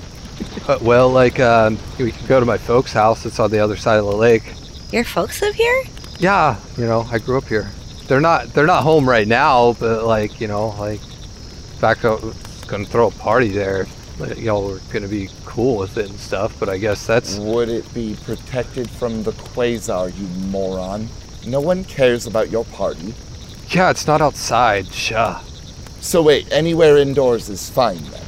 Yeah, I mean, as long as you don't get too close to the ends or anything, or you try to go out into the airlocks or, out into space or anything like that. Wait, so we can explore anywhere while this quasar is going on and we're fine? Yeah, as long as you don't, go out of the habitat, yeah. Travis, I need you to nod yes or no. Did you lie to me? He shakes his head no. They also make you not walk on the lake because it's dangerous. I'm just going to stare kind of blankly at Charlie. All right. All in favor of going to Frat Bro's house? Say aye. A bunch of people raise their hand, and Thorn way raises his hands, and he's like, "All right." What about you, Switzerland? Well, shouldn't we check all of the buildings and stuff on the camp? So we can go to Frat Bro's house later, but we should check all the buildings real quick and make sure she's not in one of them. Frat Bro? Yeah, sure. But as long as we go to my house after, because it's the place to go, Is there booze there? Please tell me there's booze. Oh, hell yeah, bro. I mean, sis. It's cool. Lead on. She's gonna pull out her flask and take a long sip from it. All right, yeah, and just take your pick of the buildings on that little map. I'll start or with the whatever. closest one to the campfire. They're all equidistant from the campfire. The campfire's in the middle. Awesome. I will go with the first one furthest to the left. Oh, okay. So, that would be the boys' bunkhouse. Okay. I'm going to walk into the boys' bunkhouse. Travis is still kind of like has his nose against the wall over in the over like by the big bunkhouse or big house or whatever. But yeah, you guys go to the bunkhouse and open the door, and there's nobody in there. Y'all, we need to go look at all the buildings. Can we just all pick a building and go look real quick to see if she's in there? Yup, I'm out. Peace. I'm gonna go to the one with the dot. Okay.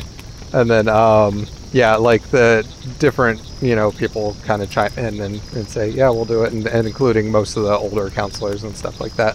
I'm impulsive, so Okay. I'm not being stealthy about it at all. I'm just, barging through the door and walking around.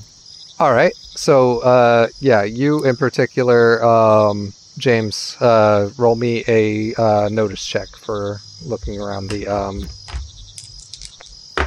That's an 8.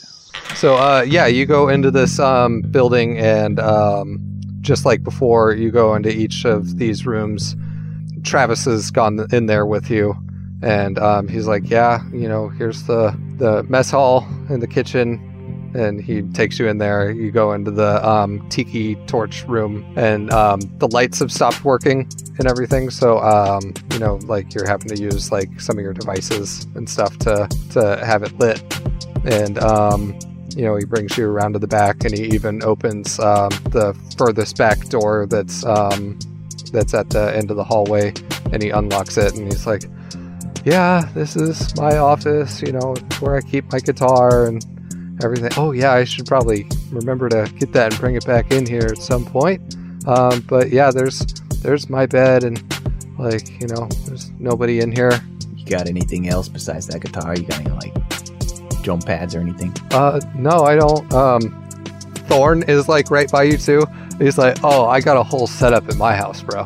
Yo, we gotta get that party jumping when we go down there. Hell yeah, man. And he lifts up his hands for a high five. Are you gonna leave Thorn hanging? Are you really gonna do that? After he said he was gonna party with you and you were gonna use his musical equipment? Bro high fives aren't really James' style, but he's just gonna do it. He's at camp. Okay. I will turn this podcast around, I swear.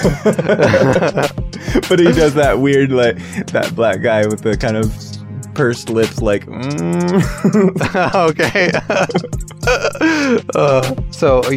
There's nothing in this place.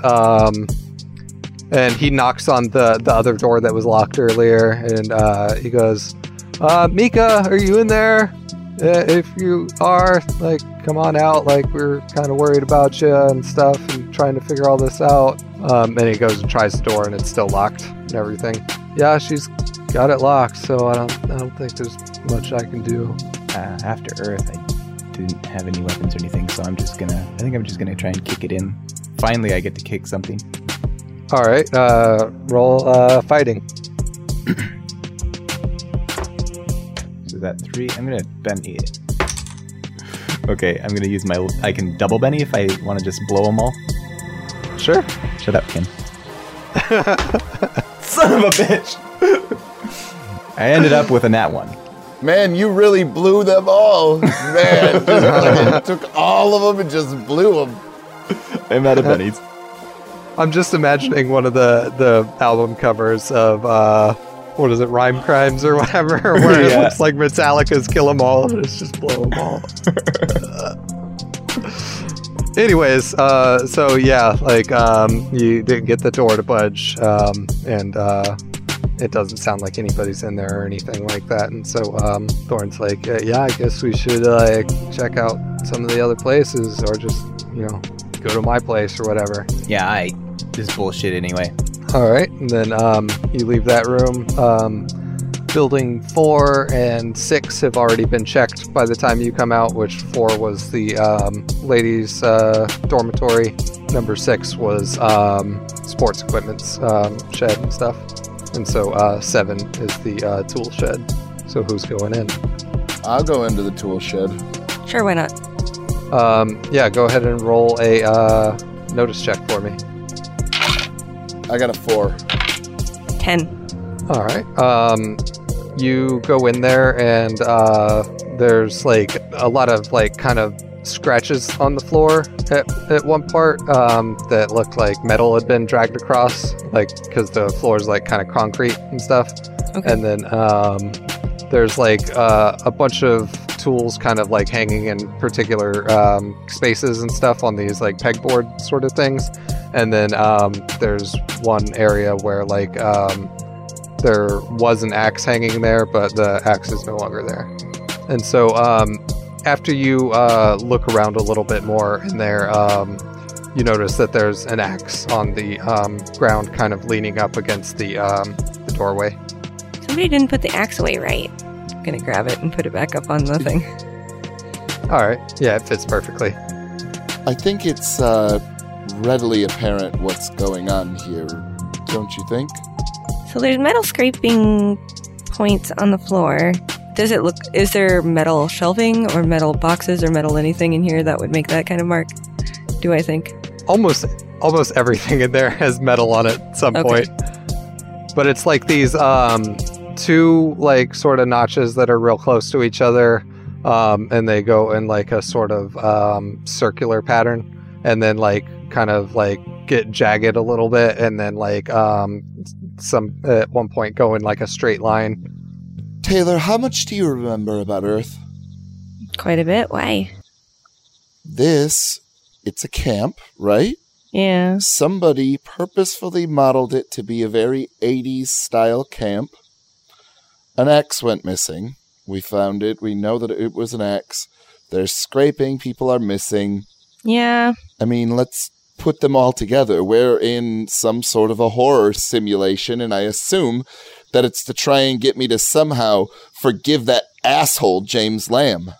Well, I don't know if you would ever forgive him, but I wonder if somebody just really doesn't like us and wants us to be killed or taken care of or something.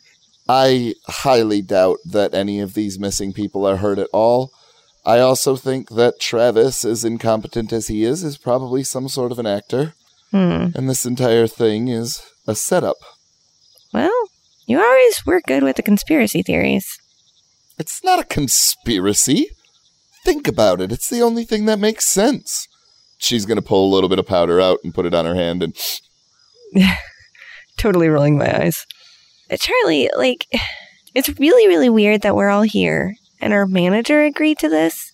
Believe me, once we're done with this, he is no longer going to be my manager, and you can be assured of that. There is no way in hell that I'm going to continue to employ that man after these shenanigans that he has fucking pulled. This is absolutely unacceptable, and I do not understand how he would in any way, shape, or form go against our wishes, because we even explained that in perpetuity we are broken up, and there is no way, shape, or form that we are ever going to have any sort of reunion tour, and it is claused in our contracts.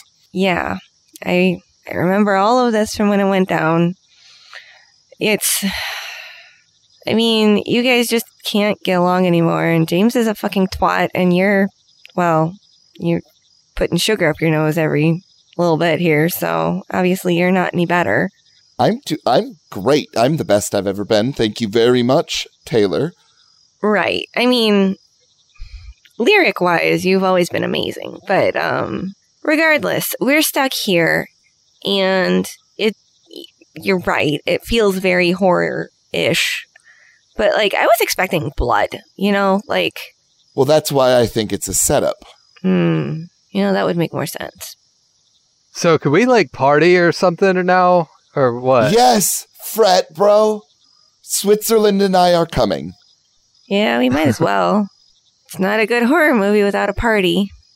All right. And so, he leads you out of there and starts to lead you guys over to Building 8 on the map, which is on the other side of the lake.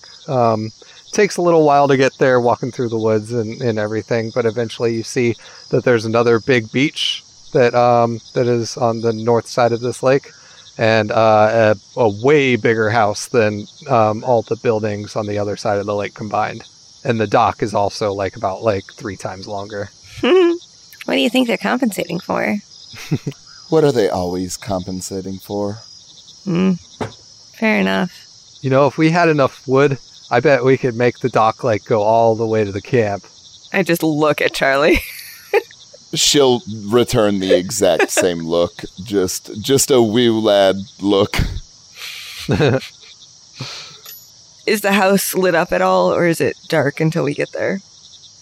It's dark. Like, you can see the silhouette of it, like, because of the red coming through the in window things of the cylinder. But yeah, it's like completely dark. Oh, but it's okay though. We got like backup batteries and stuff. So you guys have like backup batteries, but the camp doesn't, and they're supposed to have like lots of kids and stuff around? Yeah, this is kind of like a rare situation. You know, we haven't had a quasar like this ever. Of course not. It's really weird for them to be in this part of the, you know, Great Attractor too. Like, other galaxies have this kind of random event all the time and stuff, but you know, that's really weird for here. Is it? Yeah, everything's managed. The whole galaxy. You should take us to this drum set. Yeah, all right. And then, like, he does the double slide doors open to the, like, kind of bottom. It's almost like the whole house is on stilts, and there's like a room underneath this kind of like ground level basement sort of deal, but it's like a sort of bachelor pad for him and stuff. So it's like got all the kind of younger 20s dude like stuff in there and everything. But yeah, definitely big television. Like, there's a pool table down there. There's like a little kitchenette sort of thing. And none of the dishes are done in it. Like, they're just all stacked up in the sink. There's no dishes in any of the cabinets. They're all dirty in the sink. When Charlie looks around and she sees, like, the furniture and stuff, she fully intends on making sure that before this party is over that it is broken. Like, and unbeknownst to you guys, back in the other, like, big house that was in the campsite and stuff, Travis was, like, you know, putting his guitar back and everything. And,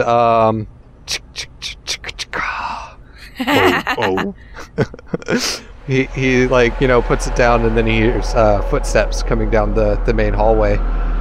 He's like, oh, thank God, Mika. I'm glad you're back.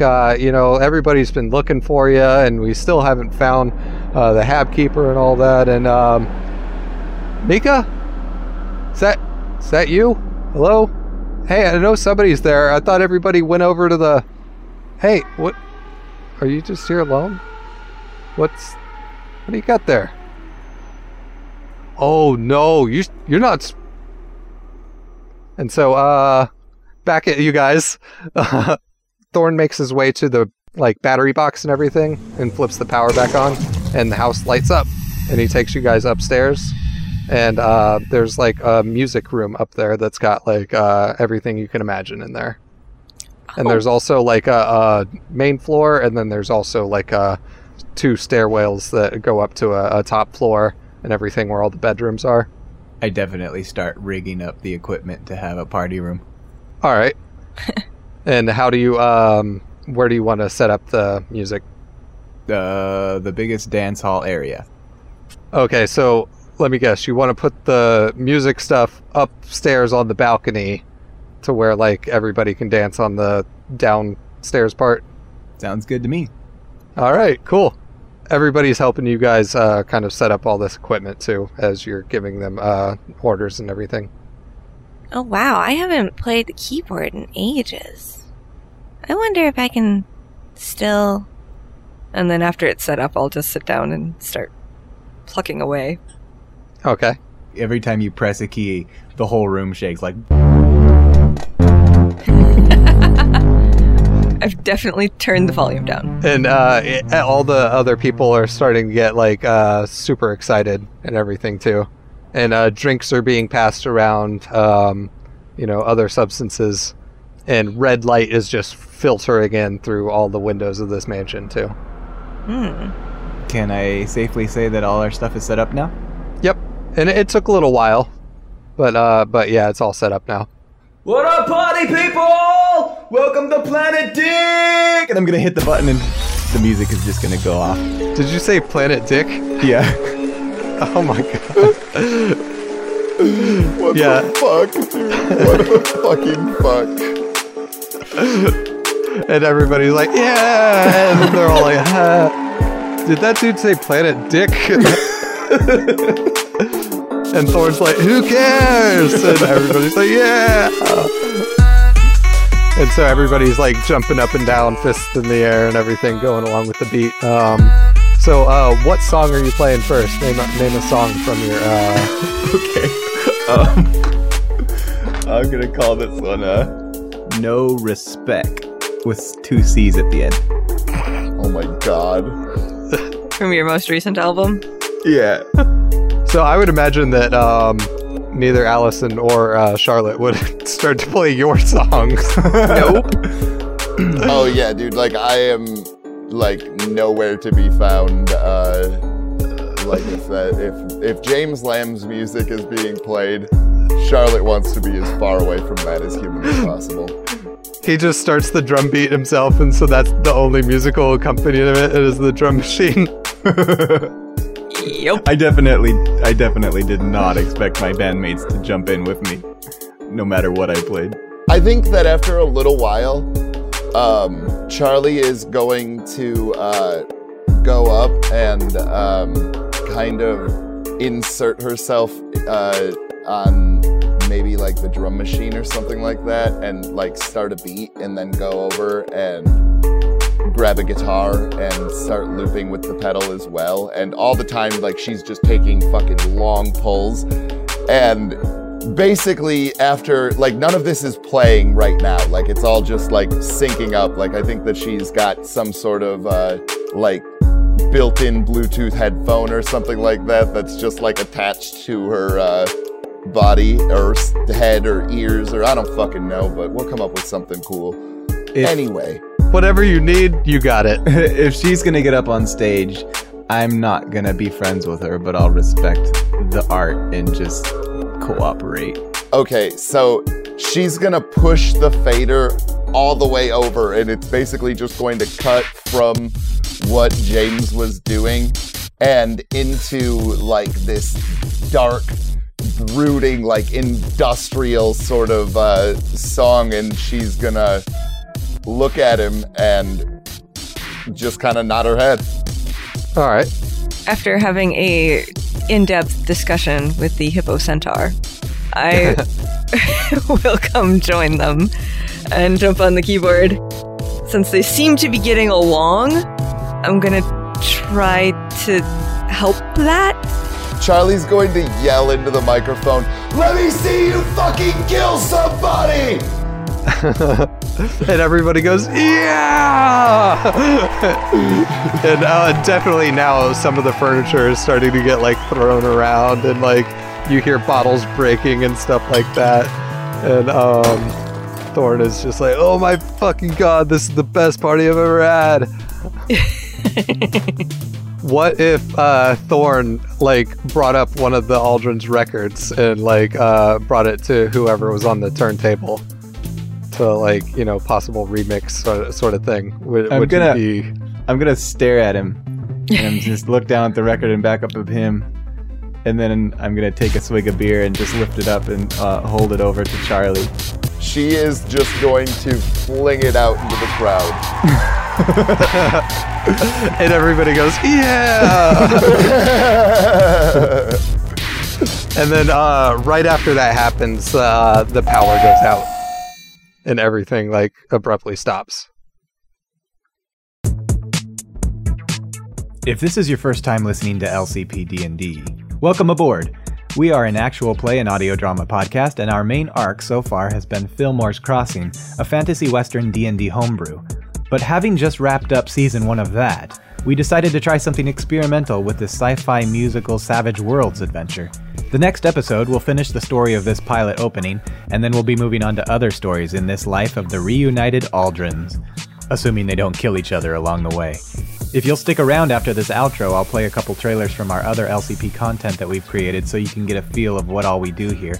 But first, I'll let you know, we have a Discord where we hang out with our community members, post memes, play TTRPGs, and you're more than welcome to jump into that with us. Find the Discord link in any of our episode descriptions or at lcpdnd.com. Find us also on Twitter at lcpdnd. Chris Riley, today's GM, is at Chris Riley LCP.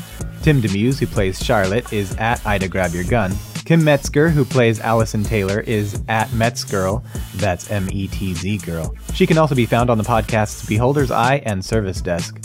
I, Brian Bridges, the player of James Lamb, aka Bust the Cap, am at Manly Brian. If you want to support the show, you can head over to patreon.com/LCPDND and pledge any amount of money there. Thanks for listening, and we hope to see you around. LCPDND presents Fillmore's Crossing. You go into a mining settlement called Fillmore's Crossing. A fantasy western D&D adventure that's filled with comedy. Do y'all know what the control zone is? You guys probably like the zone. You guys, where you get I control. fucking hate both of you. Shut the fuck up. Mystery. We were just at the saloon and I witnessed a man, if you can call him that, rip another man's head off. Do you think we're dealing with demons? Drama. Damn it, woman. You have no reason to go and wake up my son. All I want to do is buy shit. Y'all folk are the reason that this is all getting messed up. And now you're gonna go and... Does 20 hit your armor class, Igmit? Yep. And horror. Oh, y'all gotta go. We gotta get out of here. Get out the back door. We gotta run. We got nothing now. Listen to the entire Season 1 arc by searching LCPDND on your favorite podcast service, or find us at lcpdnd.com. The phone call that I just received, it was about a call. Unfortunately, it's not in New York. You will be going to Ontario, Canada. He'll take a super dangerous exit, like last minute, just squealing across the hash marks, and I think he probably hits just a little bit of one of those yellow barrels with all the water in them. This is all kind of weird. They said it was the hoser. I mean, your dad did call us. I'm just saying. The hoser? Yeah, I'd never heard of it. I grew up in California. There is a creature of folklore called the hoser near Lake Nipissing. You heard of it? No, I am just so incredibly shocked right now. Listen to the Hoser of Lake Nipissing by searching LCPDND on your favorite podcast service. You remember that one time that my fake testicle fell out of my pouch? And I was late for the podcast? What the fuck? I just want to remedy something real quick before we get started. No. That we should have done a long time ago. Hopefully it's to remind me why I wrote down Sex Star when we did the session 0, and I don't remember what it was for.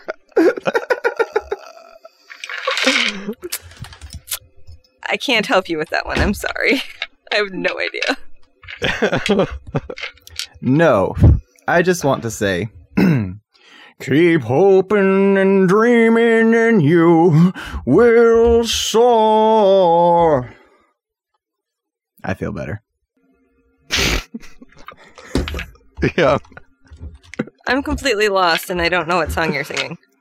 I want to say it's probably a Creed song, but...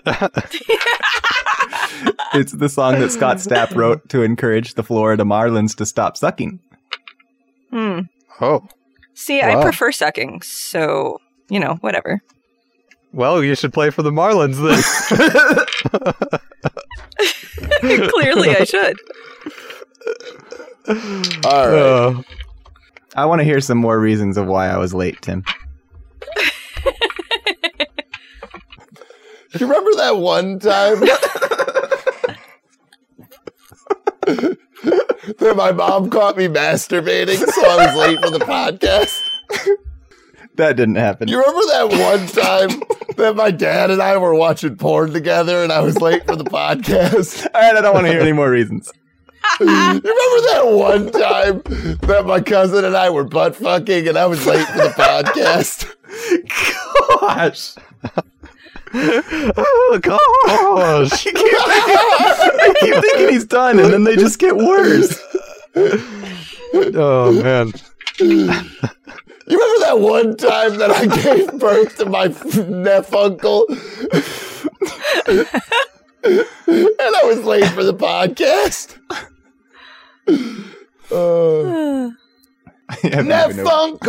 Neph-uncle. Where's my kid? I created my own neph-uncle.